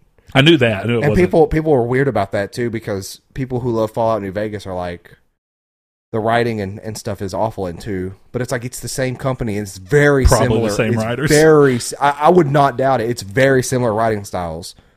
And I've met... There's one person that was a childhood friend of mine who hated KOTOR 2, but he loved 1. And he said the writing in 2 is bad, but his favorite game was New Vegas. And he never saw the irony in that. And I was just like, dude, it's the writing and the speaking of these characters is done in such a similar way I don't understand at all. So if you are that way, or if you have that kind of same notion of feeling, let me know on why you feel that way, because I don't understand it. And he couldn't do a proper job of explaining it to me other than, oh, it's just bad. Well, I mean, and something can be bad in one instance, and then the same team can do better the next. But You're not wrong, but I don't think either one of those games has bad writing or storytelling in either one of them. One more example of EA and their ever conscious damage control they do. Its chief studios officer, Laura Miele, I don't really know how you say her last name. So Laura has come out to say that EA has been working to put the future of beloved IP, or new IP for that matter, in the hands of the studios working on the games. In the article that you can read over at IGN, she makes mentions of Apex and Titanfall developer Respawn and how the future of Titanfall proper is ultimately in the hands of its creator. Thank you. She clarifies that at the end of the day, EA proper does have final say on what games are greenlit, updated, or abandoned. And in this case, it is unclear from reading the back and forth. It seems like in certain articles and in certain things you read that EA is the reason that Anthem Next is gone. And then other times it seems like it's BioWare saying that they didn't want to keep staff on it and that they could rather use those staffs elsewhere. I'm assuming the truth is probably somewhere in the middle. Yeah. But who knows? But my point being is, for as much as she's saying, and I get it, she says that the studios wants and the creators behind these things, as well as the player voices, should have high impact. And she points towards the fact that Skate 4 is coming, and the announcement of that as kind of an example of EA listening to what some of the creators wanted to do versus what some of the fans wanted. And that's all good. But she comes in with a statement, which is just got to be true, that EA is going to have the proper... the EA proper is going to have the final say as to what happens. So this is still just more of them.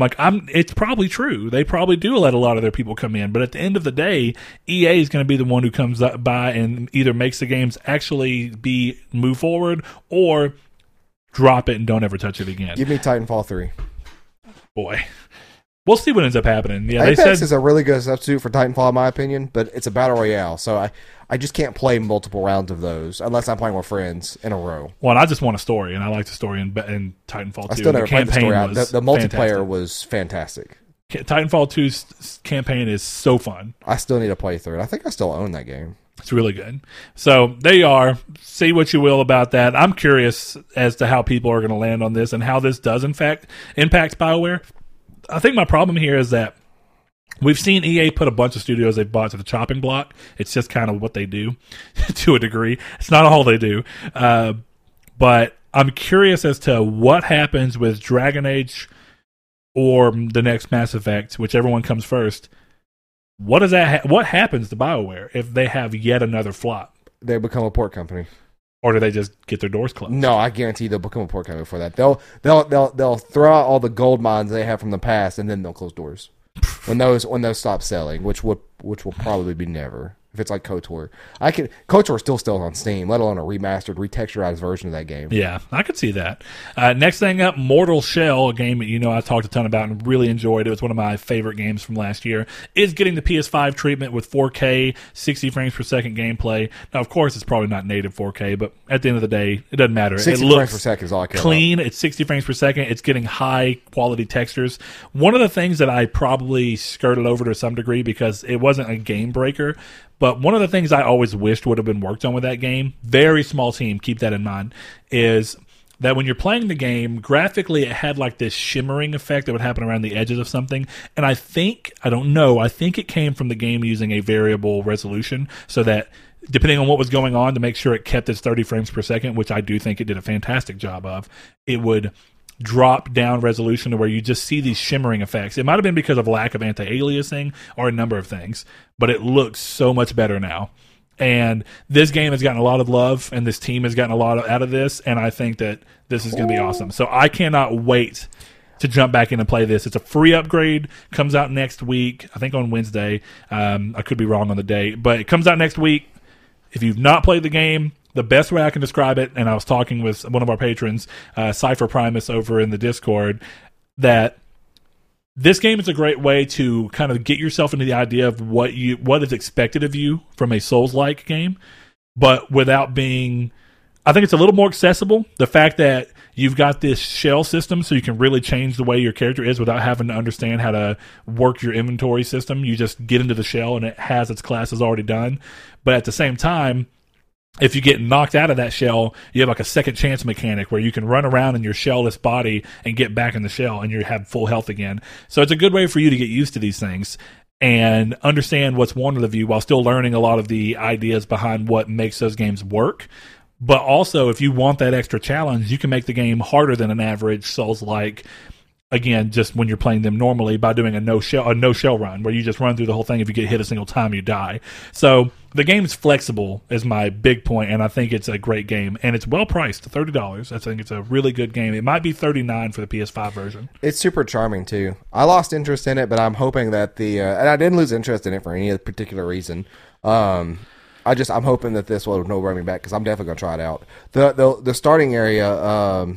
Fulgrim, yeah, that is the main area of the game, hub. Realistically, yeah. It is a really cool and well done area. Yeah, I really like this. That game has a lot of pizzazz to it.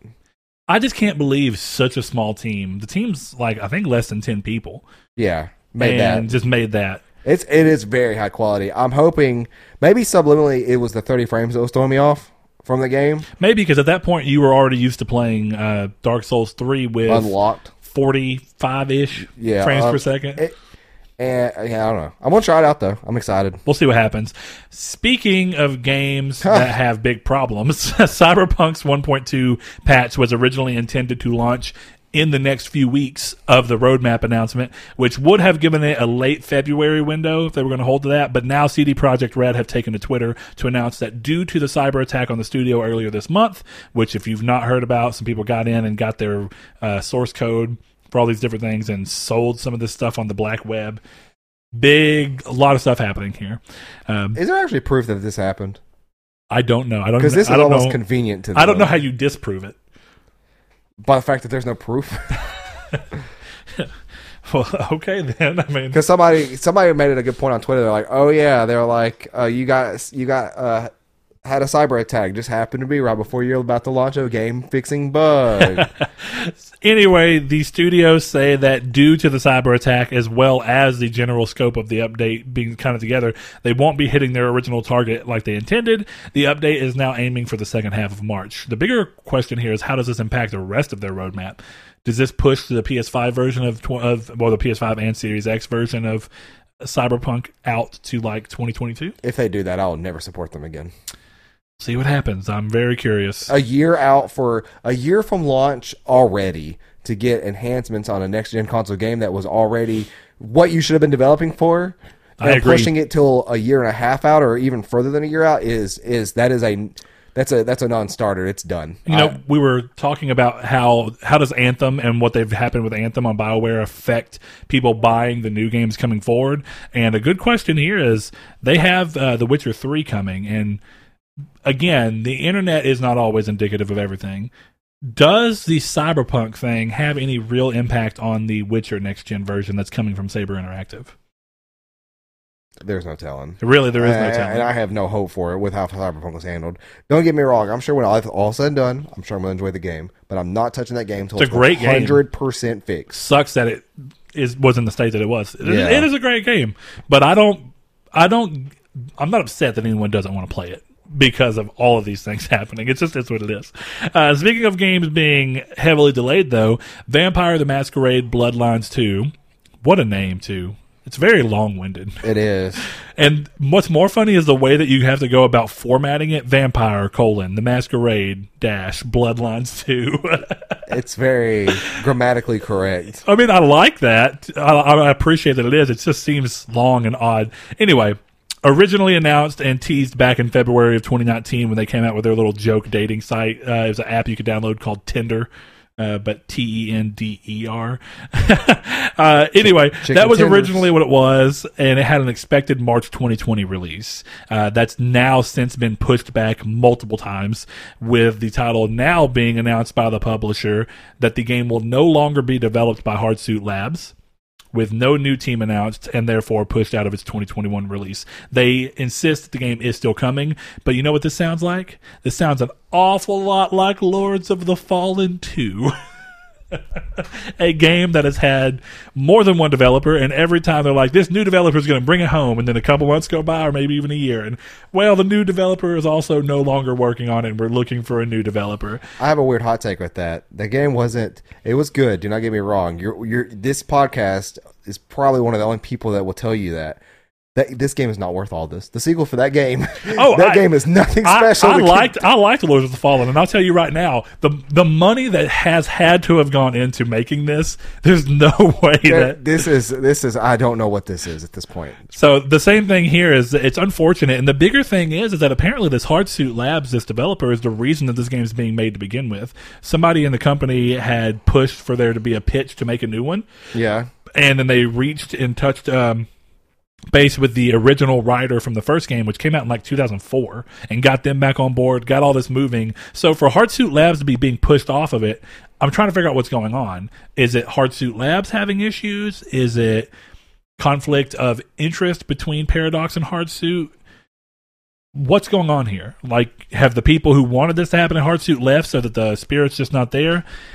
I don't know, but this does not bode well. And, you get this thing where they're saying, we appreciate what Hardsuit has done. They've left us a really great foundation.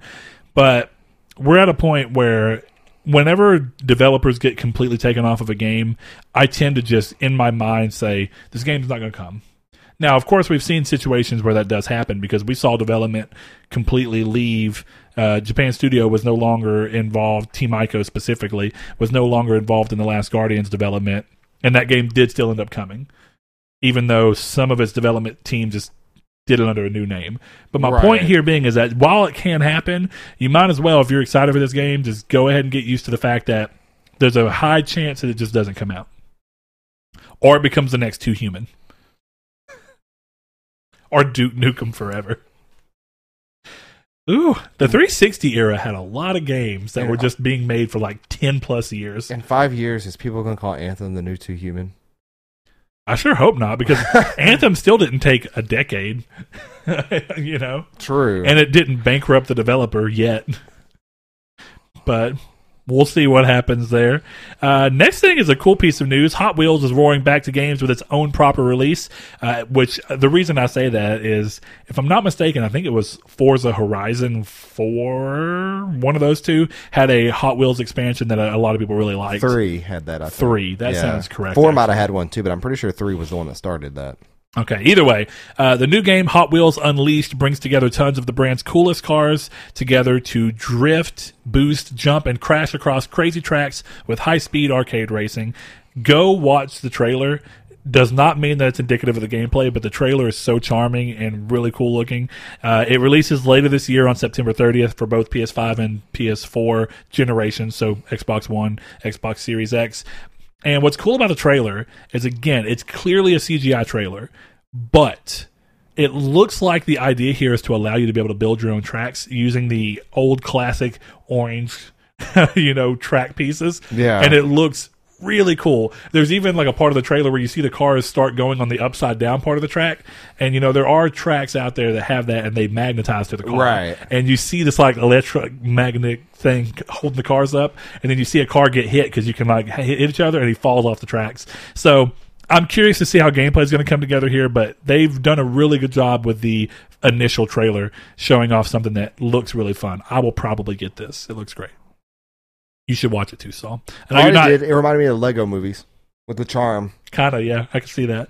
My favorite part was the car falling off, and even though you hear all these car noises, suddenly it falls off and hits the desk, and it just sounds like a Hot Wheels. It sounds just like a toy car hitting a desk. It's fantastic.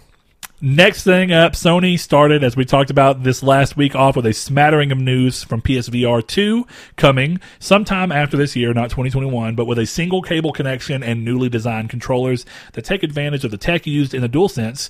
Now, keep in mind, there was not much more talked about it from that. So if you're wondering if there's more that was hidden behind that, there's no talk about what the resolution on the screens are going to be, how that's going to track you, if it's going to be inside-out tracking, like the Quest 2 uses, or the Quest and the Quest 2 use, or what. We don't know any of that yet. But this is also not really a new announcement so much as it's just like a reframing of what they talked about a year ago when their tech, I can't remember if it was a tech officer or who, but we're talking about things they wanted to do with the next iteration of PSVR, like eyeball tracking and all these different things. So do with that information what you will.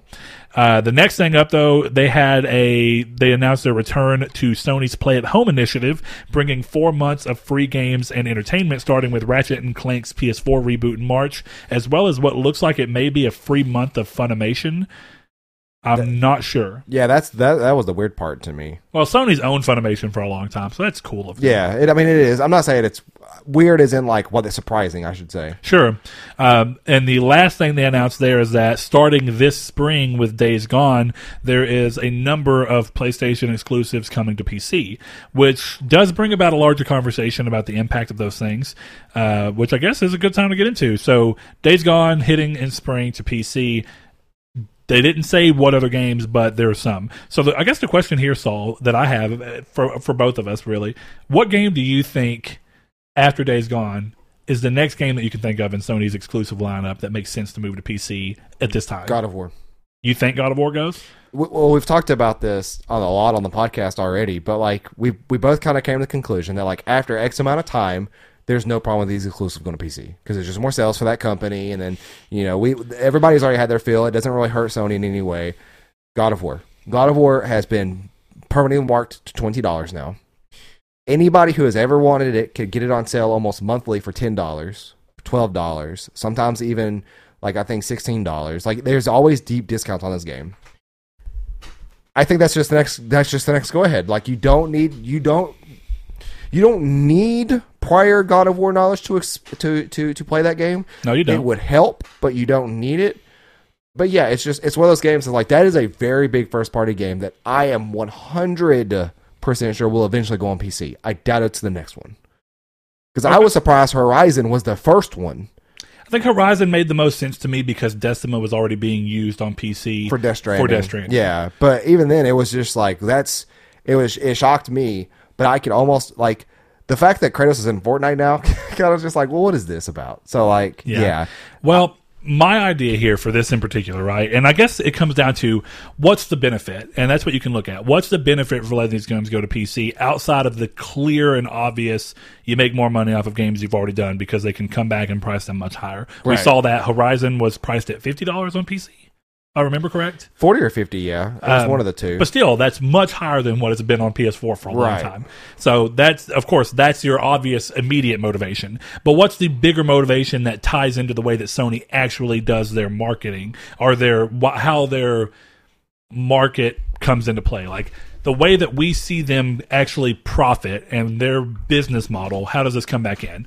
And I guess the idea there would be that after so long, when these games have hit pretty much about everyone they're going to hit on PS4, what you can do, the idea there would be if you move this onto PC, outside of the money that you get, then you get the benefit of letting new people experience your game and potentially fall in love with it to such a degree that they don't want to wait for the new one that's coming up, like God of War 2, Ragnarok, whatever you want to call it. Well, that's the thing, too, for me, is like that's the main reason for God of War, is we know 2 is around the corner. Either a year from now or a year and a half from now, we'll have it. What better way to draw people to buy a PS5 than to give them God of War? And they need a PS5 to finish the story up. They're not going to want to wait 4 years or whatever it is to play it on PC if it ever goes to PC. Yeah, let's call it 2 years. Because so far it looks like around 2 years is about what we're seeing. So, well, God of War was 3. Horizon was 3, wasn't it? Yes, but Days Gone now being a 2019 game, 2021 true balances out. It looks like they're closing the gap, but you can't really tell because Days Gone is just a one-of example.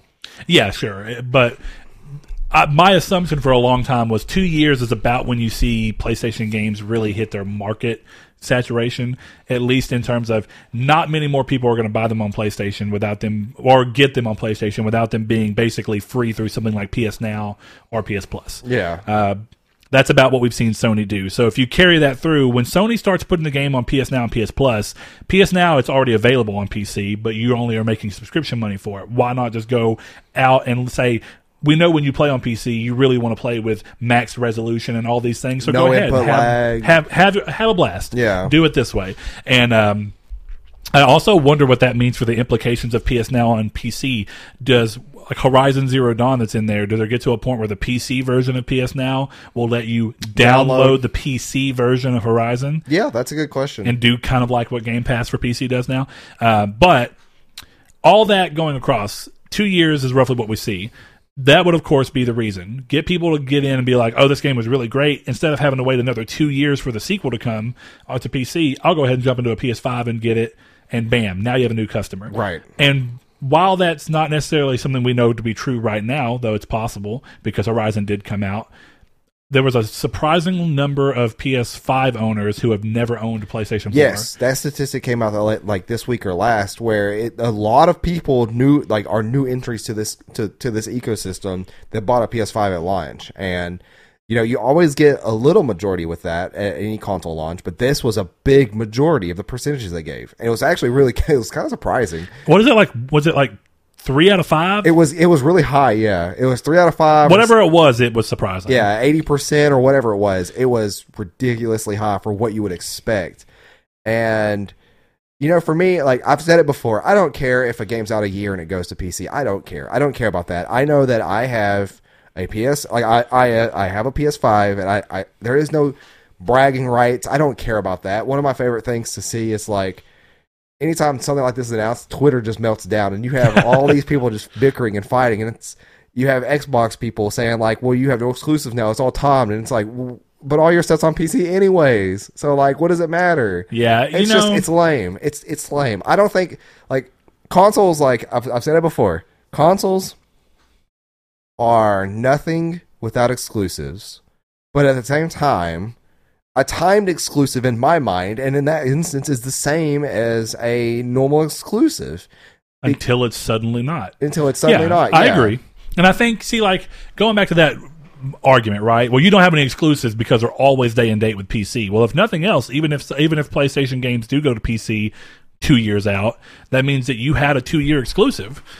And typically speaking, it's not going to be a 2-year exclusive of like when people were upset that Tomb Raider went 1 year exclusive for Xbox after being a multi-plat game right before it.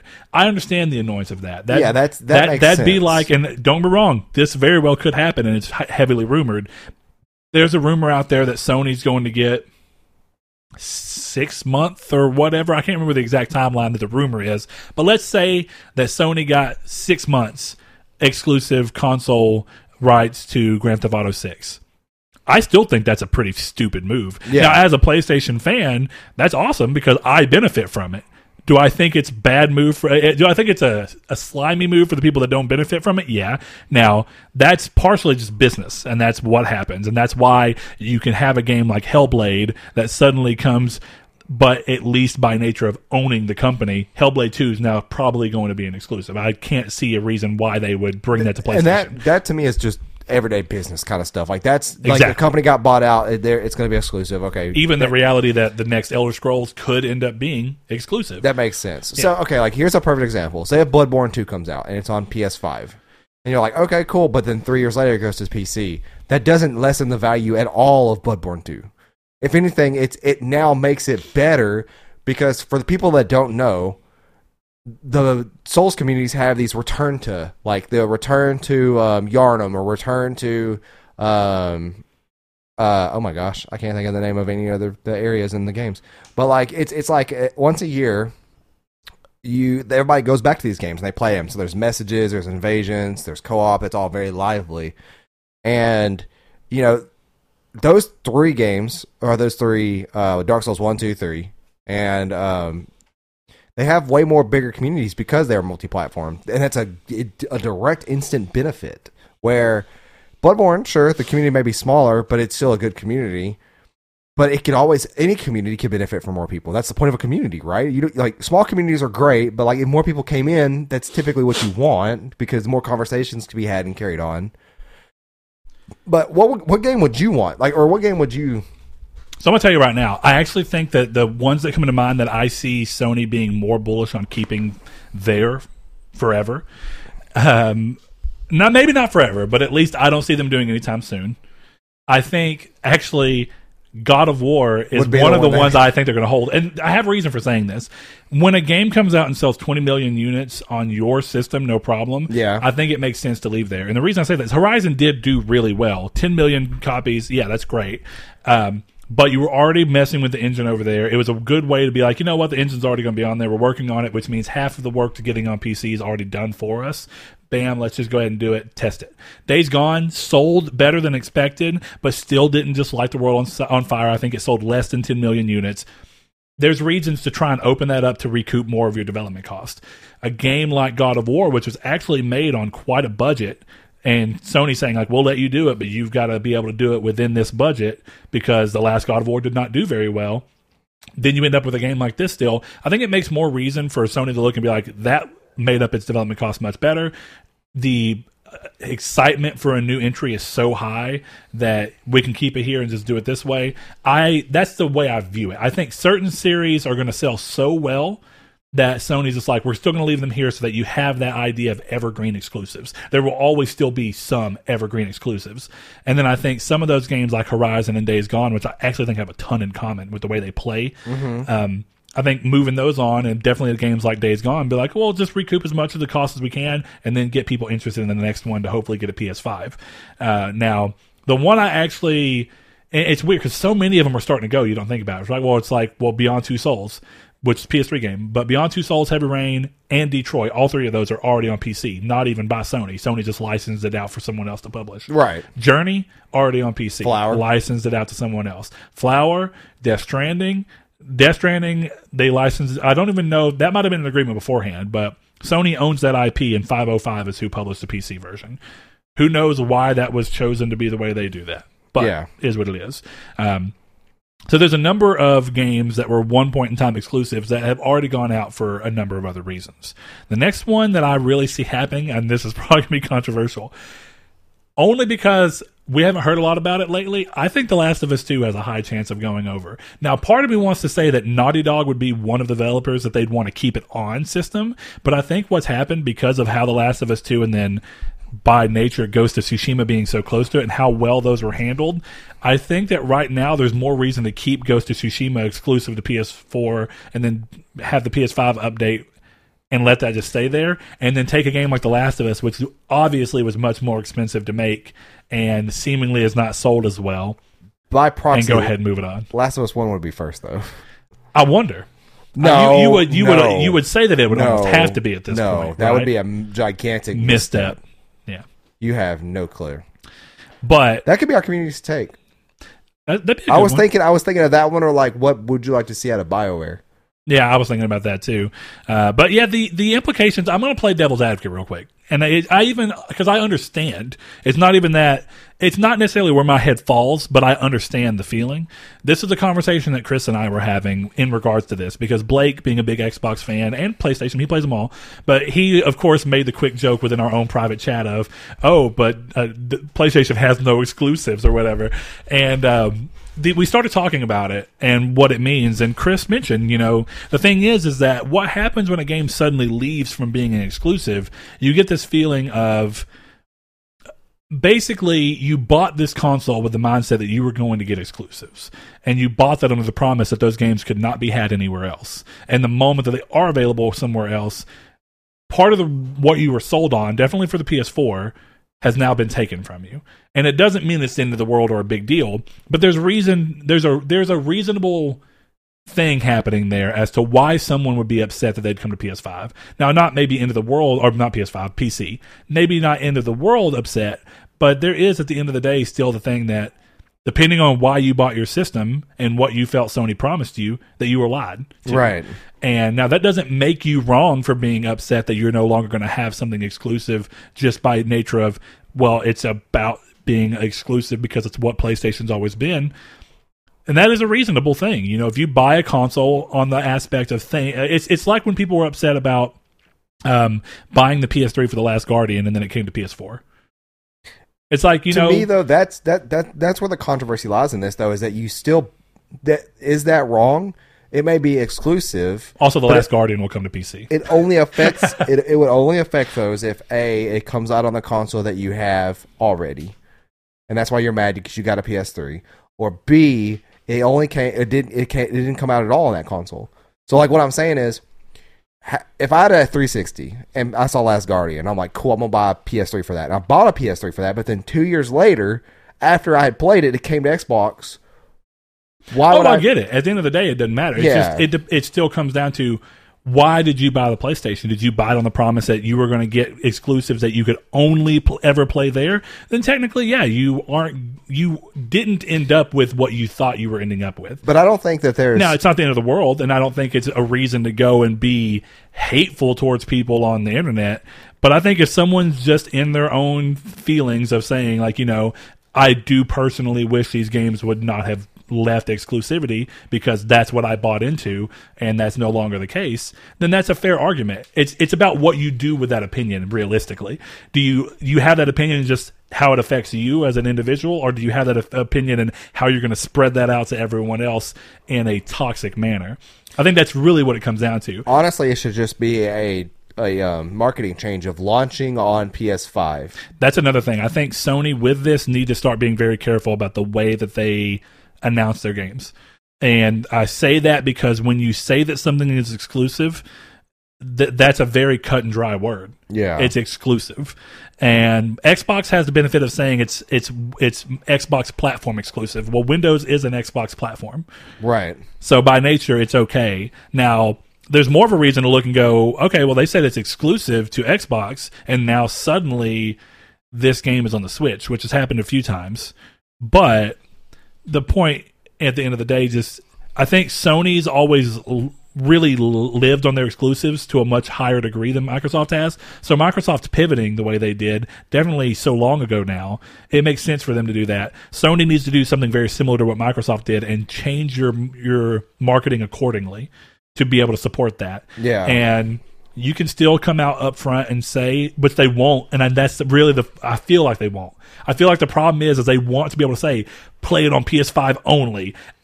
They don't really want to say that, play it on PS5 only for 2 years, but then on PC you can also play it. But don't worry, it will never come to Xbox. They've already kind of gotten around that, and they're going to have to fix this too, is that these games, like Horizon and like Days Gone, have that stupid tab on the front of the physical copies only on PlayStation. Now it's not.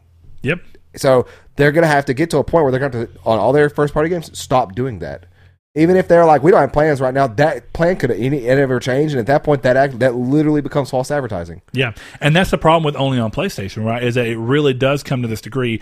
This sounds like a weird thing, and I wasn't going to originally bring this up in this episode, but this is actually a good parallel as to what's going on right now. So it's likely not going to cause anything other than potential small slowdown of the purchase. But right now, a long-running lawsuit is coming back up into the media because it's potentially having an impact on Bethesda being bought out by Microsoft and ZeniMax. And the reason is that there's a lawsuit from Fallout 4 where before Fallout 4 came out, they had advertised for the season pass that all DLC for Fallout 4 will be included in the season pass.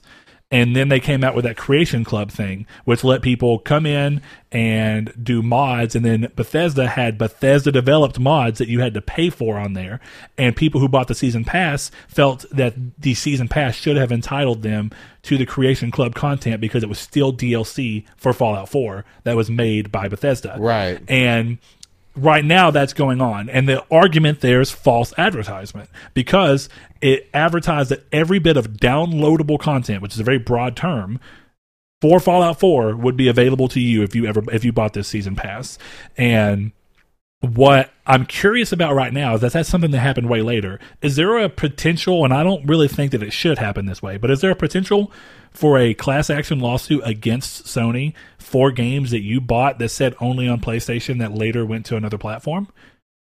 Can you go and say, I bought this under the expectation that I would only be able to play this here. You would no, because you couldn't sue on those grounds. Because well, why couldn't you? It's false advertising. Because they're going to say, well, what does that affect? How does that affect you? Did you play it there? And like, yeah, well, you got what you paid for it and you leave. Well, you would have to prove that you bought the console because of that, and that's near impossible.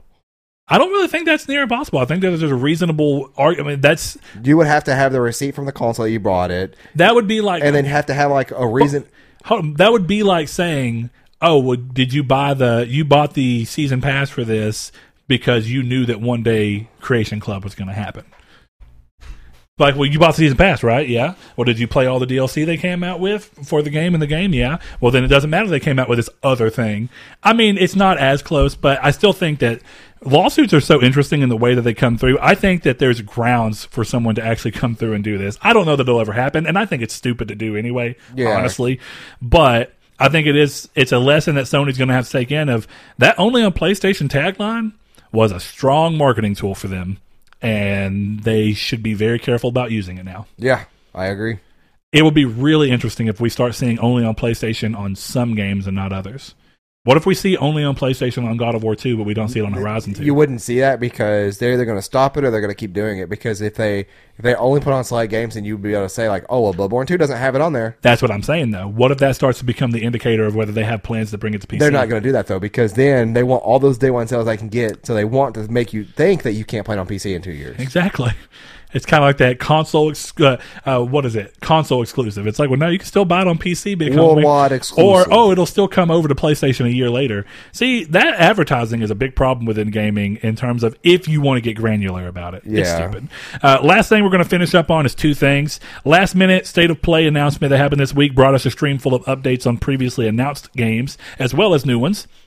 New gameplay from Solar Ash, Returnal, and a deep dive into that Knockout City game. That was originally announced during the Nintendo Direct, came and went. We got to see the announcement of a new game from, I was correct, by the way, it is the Absolver Studio. Yeah. Slow Clap is what they're called, and their next game is called Sifu. And I don't want to get too much into it. Go check it out if it looks interesting to you. If you've played Absolver at all, you could definitely see the vibes in here, but there's some other stuff. It looks like there may be a mechanic to where every time you die, you age. And Absolver's so cool. Absolver is super cool. But we got to see that. We got to see gameplay from Oddworld Soulstorm, as well as learning that it's releasing on April 6th, with the PS5 version being free to PS Plus subscribers. New Kena gameplay. We got to see that, Kena and the Bridge of Spirits. It's coming on August 24th, so that delay was pretty lengthy in the long run. But on top of that, we also got confirmed that the game will be digital only, unfortunately, but with a great price of $39.99. So it's a mixed bag, but I'll tell you this. Kena looks phenomenal. It does. Kena, whatever it is. I think it's Kena, but I'm going to, whatever. It looks really good, and I think it's a great price. One of the things I was talking about a lot lately is price changes on things. So one of the things that happened this past week as well is the price for Destruction All-Stars dropping from $70 for non-plus users to $20, which is more of an adequate price to what you get from that game. And I'm not saying that game's not good. It's just the problem for a lot of people was, I don't see how this game is $70, which is the same problem we're seeing from Returnal. A lot of people are looking and go, it looks cool. I don't see where $70 comes into play. And you are totally justified for thinking that too. Yeah, and that's the thing that's going on right now. I think across the board, you just have Sony introducing people to things, and then I think that the hate that the games get is elevated by how much they feel like it's overpriced. I think that's why, like I said, Godfall got a lot of hit. But anyway, we also got to see more Deathloop gameplay, which is coming in May. Five Nights at Freddy's Security Breach gameplay was shown off, and they finished off with Final Fantasy VII Remake coming to PS5 with a free upgrade path. More on that in a second. For PS4 owners, and a new DLC chapter introducing Yuffie and Vice called Intergrade that will be, I think controversially so, only available on PS5. Not controversially so. You should have expected that this is why people should expect Final Fantasy VII when they announce episodes and how long Square Enix takes to develop things. You should know that if one was coming on PS4, that was probably going to be it. Here's my only thing with that, is this comes back into this argument. If Days Gone can come to PC, even though it was on PS4, it's supposed to be exclusive, then why the hell can't Intergrade come to PS4? I'm talking about. I thought you were talking about people being mad about Final Fantasy VII. No. Part 2. The controversy here is that Intergrade. No, because Intergrade's not Part 2. No, I know. I know. That's why I thought you were specifically saying. Well, I thought you were implying Part 2. No, the fact that DLC for 7 Remake Part 1 is only going to be on PS5. Yeah, that there is lame. I thought you were talking about Part 2. Gotcha. Yeah, now I completely expect Part 2 to be on PS5 only. But when you think about it, it's kind of the same thing, right? Not really, because it's like a sequel. Because it's the same game on 2 systems, but one has DLC and one doesn't for some reason. It'd be like, it's not exactly the same, but it'd be like if for some reason once Outer Worlds came out, right? It came out on PS4 and it came out on Xbox One and Switch. But let's say for some reason, once Xbox bought them, the DLC only released on Xbox and not on PS4. I mean, technically, if they wanted to, they could. But they know that that's a bad business move and really doesn't make any sense. But also, you can do anything you want. Are y'all really surprised about a company that did like 6 character DLCs for the last Final Fantasy game that all cost $20 a piece at launch? Also, Ever Crisis looks good, but how many ways can you find to remake Final Fantasy VII? It looks good. I'm not crapping on it for that. I just thought it was funny that Ever Crisis ends up being just another remake for Final Fantasy VII. Was that Kadaj in the ending trailer? You know, I don't. 7 for episode Yuffie? No. Was that not like a new version of him and like an alternate timeline, perhaps? Are you talking about when they showed Weiss or Vice, whatever you want to call him? I've never heard his actual name be pronounced. 1 second. If my computer will load, you'll get to see it. Just click on images. Well, you might see it here in this Screen Rant article. You talking about that boy? That's Kadaj in that screenshot right there to the right. What are you talking about, right here? That's a screen capture from Advent Children. Or is that not? They just look the exact same. No. That's so stupid. Look, I'm telling you, I guess you don't remember this. I don't know why it just won't load. Apparently my Wi-Fi is being dumb. That's who you're seeing right here. I don't remember him is at all. A new version of this boy. That is the new version. What is he from? Final Fantasy VII. Oh. He's originally in Final Fantasy VII. His character, I remember him now. His Vice. Yeah, so that's who that is. Omega, yeah. Yeah. Yeah, that was in... Dirge of Cerberus. That's what it is. I'm sorry. I keep saying 7. Dirge of Cerberus. Yes. Which is coming into Dirge of Cerberus stuff coming into play here. Yeah. Across the board, it's like Ever Crisis 2. It's including compendium stuff. I can't think of what was... I hated that game, so I can't think of what that Dirge of Cerberus? Yeah. What was what? The power that Vincent had? Or what? No. What that area with him in there is called. Oh, I don't remember. I haven't played that game in a long time. I did enjoy it, but I've not played that game in 14 years. I played it when it came. I still own it. I played it when it came out, and I got like 80% of the way through it, I think, and I quit. Yeah, sorry for the confusion there. I should have known that was Dirge of Cerberus. It's just, when I think of Final Fantasy VII, I really do think of all this crap together. Yeah. To some degree. So, yeah, but bringing him in is going to be one of those things where people are looking at him being like, what are you doing to the Final Fantasy VII timeline? But that all goes back to what we talked about with, we don't know exactly what the timeline is. You're not wrong. And I think that's what makes this the most interesting thing about it. Yeah, which is why I actually, I apologize. I didn't apologize, but I changed my stance and apologized on my general outlook on this game. Because at first I'm like, 40 hours just to leave Midgard, that's so freaking stupid. But then they surprise us with like, oh, this ain't the same game. It's like a sequel, but it's like an alternate reality sequel. Like, okay. Yeah, it's very interesting. It's almost like it's more of a reboot than a remake, but it's like there's more to it than that. It's like a rebooted sequel prequel. Single is a pre-sequel. That's already been that's a Borderlands thing. Yeah. PS Plus games for March. This is the last thing, and it ties into this to some degree. Continues Sony's killer lineups with Final Fantasy VII Remake, Farpoint, and Remnant from the Ashes headlining the PS4 games. That's a really good month. It is a very good month. For just PS4 games. And then for PS5, a new puzzle game called Maquette coming in as our PS5 title, which looks really cool, by the way. I'm a big fan of puzzle games anyway, but I like this game. It's set up to where everything is a smaller version of the same thing inside of itself. Yeah. And then you can break out of those bounds and change things by changing something in the bigger version of the world or the smaller version of the world. Go check out the trailer if you haven't. There's just cool examples to where apparently Tabby's in here. I just saw that. Is that the game like where it's like it has like a pink palace? Yeah, it's like a dome in the middle, and you Yeah. can go into the dome, and you'll see that in the full-size version of the world that you're in, there's a block, there's something blocking the middle way. Come here, Tabby. Oh my goodness. Ooh. It's been a while since we've had Podcast Cat on, so Well, not if you're here for episode 200. if you're watching, here she is, Podcast Kitty, Tabby. She's very old. She's like 14. I love her.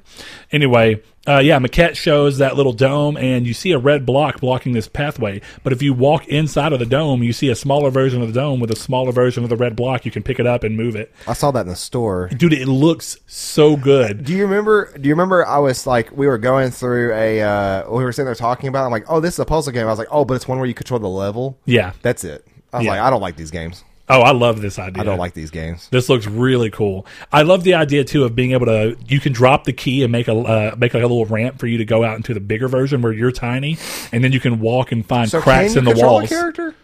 Oh, you do control the character. Okay. Yes. The way that looks is that it looks like it's like It's like first person, but it's one of those first person games where you don't see your hands. that's fine. Yeah, like I don't care about that. I thought it was like where the entire camera view is the side of the level, and you were like controlling aspects of the levels to make like a Rube Goldberg style puzzle machine. Oh no! Okay, I don't yeah, like no. games. I don't like puzzle you. games like you that. control a person, and it tells a story throughout this. Okay, now that's actually kind of cool. It's like The Witness. Yes, it looks really good, and I love that idea. I just thought it was so cool to see you being able to break out, and then you get into a huge version where like you're like a little ant, and you can just go and find cracks and whatnot. But I got her feet. yeah, that's a solid month. But some of the controversy, and I don't think that this is really controversial. Final Fantasy VII Remake, if you get it from the PS Plus, redeeming, you cannot use that version to upgrade to the PS5 version. So the system looks and sees how you obtain that license, and if it can tell that you have a PS Plus license, you don't get to use that to upgrade to PS5. Some people consider this to be unfair. My personal opinion on this is that this makes total sense. There's no reason for them to give you a game for PS5 when there's going to be a lot of people, definitely as we saw with those numbers, who are new to PS5, didn't have a PS4, or have been waiting to play this game on PS5 because they wanted the enhanced version. There's no reason for them to give it away and then be like, oh, by the way, you can do it free. Now, there are other games which I'm confused as to whether that's going to happen that way. One of those examples is Greedfall. Greedfall was given as a PS Plus title, and it has a PS5 version announced. And right now, it's unclear if you got it from PS Plus if you still get the free upgrade. I'm ready for that upgrade. Yeah, so point being is that it's something that you may have to come into part with. I think some of the complaints here comes from the expectations set from Xbox, in which you just get the newer version of the game for free if you own the old other one, but I don't really know if that's impacted games with gold yet. Has there been a game on games with gold? And I got to argue for a second. Games with gold lately, definitely in comparison to what PS Plus has been doing lately, has not been super strong. I've not been paying attention There's no to reason to be, though, because Games Pass exists. Yeah. So with that said, that problem may never end up coming up because they're not giving brand new games. I'm going to tell you right now. There was a thing earlier this week where an Xbox podcast host said, if you haven't played Final Fantasy VII Remake, hold off because it's coming to PS Plus. And it screamed to me, unsubstantiated claim from somebody. And here's the thing. At the end of the day, he ended up being right. Later in the week, we found out, here it is. But whether or not that was a lucky guess, he had real information. The thing is that the reason it sounded so crazy and unsubstantiated is that, as well as Sony's been doing with PS5, Final Fantasy VII Remake being so new, so well sold, and so well reviewed, and then, of course, going to have a PS5 coming, it's crazy to think that they do that. But it makes way more sense to, we'll do that because you don't get the PS5 version if you do this. Suddenly it all comes together in a way that makes sense. Right. But, all right, Saul, what do you want the community stake to be? BioWare. So for those fans are not of BioWare, with all the distress they've been going through lately in terms of the media and their choices with their studios, what is something that they could do to bring you back to Graces if you're falling from Graces? And if you're not, what is something you just want to see them do? Do you want to see You want to see them return to a Baldur's Gate. Yeah, KOTOR, something like that, let us know. And you could do so over there on Twitter at Triangle SQRD. You can find us on That Facebook. cat butt in the camera. As you can find us on Facebook at Triangle Squared at PlayStation Podcast. It's a group that you could ask to join, and we'll let you in. You can find us, of course, on YouTube at the link you found us at when you came across us. That's just youtube.com/Nartech. I don't know what their hyperlink is. Search for Triangle Squared Podcast. You'll find us. You'll find us across all podcast services across the world, and most importantly, you'll find us on patreon.com/Nartech, where you can help support the show, buy us cool little goodies that we need from time to time, like those lavalier mics we used for episode 200 live stream. And yeah. And if you want to make us do sexy game poses in front of consoles and stuff, which I can tell from the way it was, Saul doesn't really want to do, get us up to $500 a month, and Saul will be doing things I don't want to do that he doesn't want to do. But also, if you want to support the show, yeah, I was going to say, check out manscaped.com, like we said earlier, where you can use discount code SQRD to save you 20% off and get your free shipping across Manscaped products. Yeah, go to the pubs without the pubes for St. Patty's Day. Yes. Guys. You know what I mean? Yes. Oh, my goodness, Tabby. She is like aggressively wanting pets right now. I'm telling you, she does. But with that, we're going to give our Patreons a shout out. Thank you all for being here for episode 202, and we'll see y'all for episode 203. Thank you, guys. Head over to patreon.com/Nartech if you want to support us, like Kyle Grimm has, Josh Jarrell. Throw in the 2 new ones since I've been lazy and not upgraded this picture. We have Rob from Warp Point Podcast. Go check him out. We also have Josh Drago, who kept his end of the promise from the turkey spaghetti. We also have Matthew Green. My name is Dan. Luke Bartolomeo, Sean Santarude, Funk Turkey, Danny Villalobos, Corey Hickerson, Blake Popes, Kevin Bacon Bits, Mark Schutz, Eric McAllister, Shadowist, Steven Salazar, The Stonard, Rich, Constantly Kenny, Solitary Red, Chris Figs, Zachary Sawyer, Landis, Rude Days 93, Brian, Donovan Williams, William Digital Spooker, Derek Porter, Josh Ayers, Joshua Lago, Sean One Neo, Tyler Powers, El Chabib, Jason Clendenning, and Richard Schaefer. Thank you guys so much.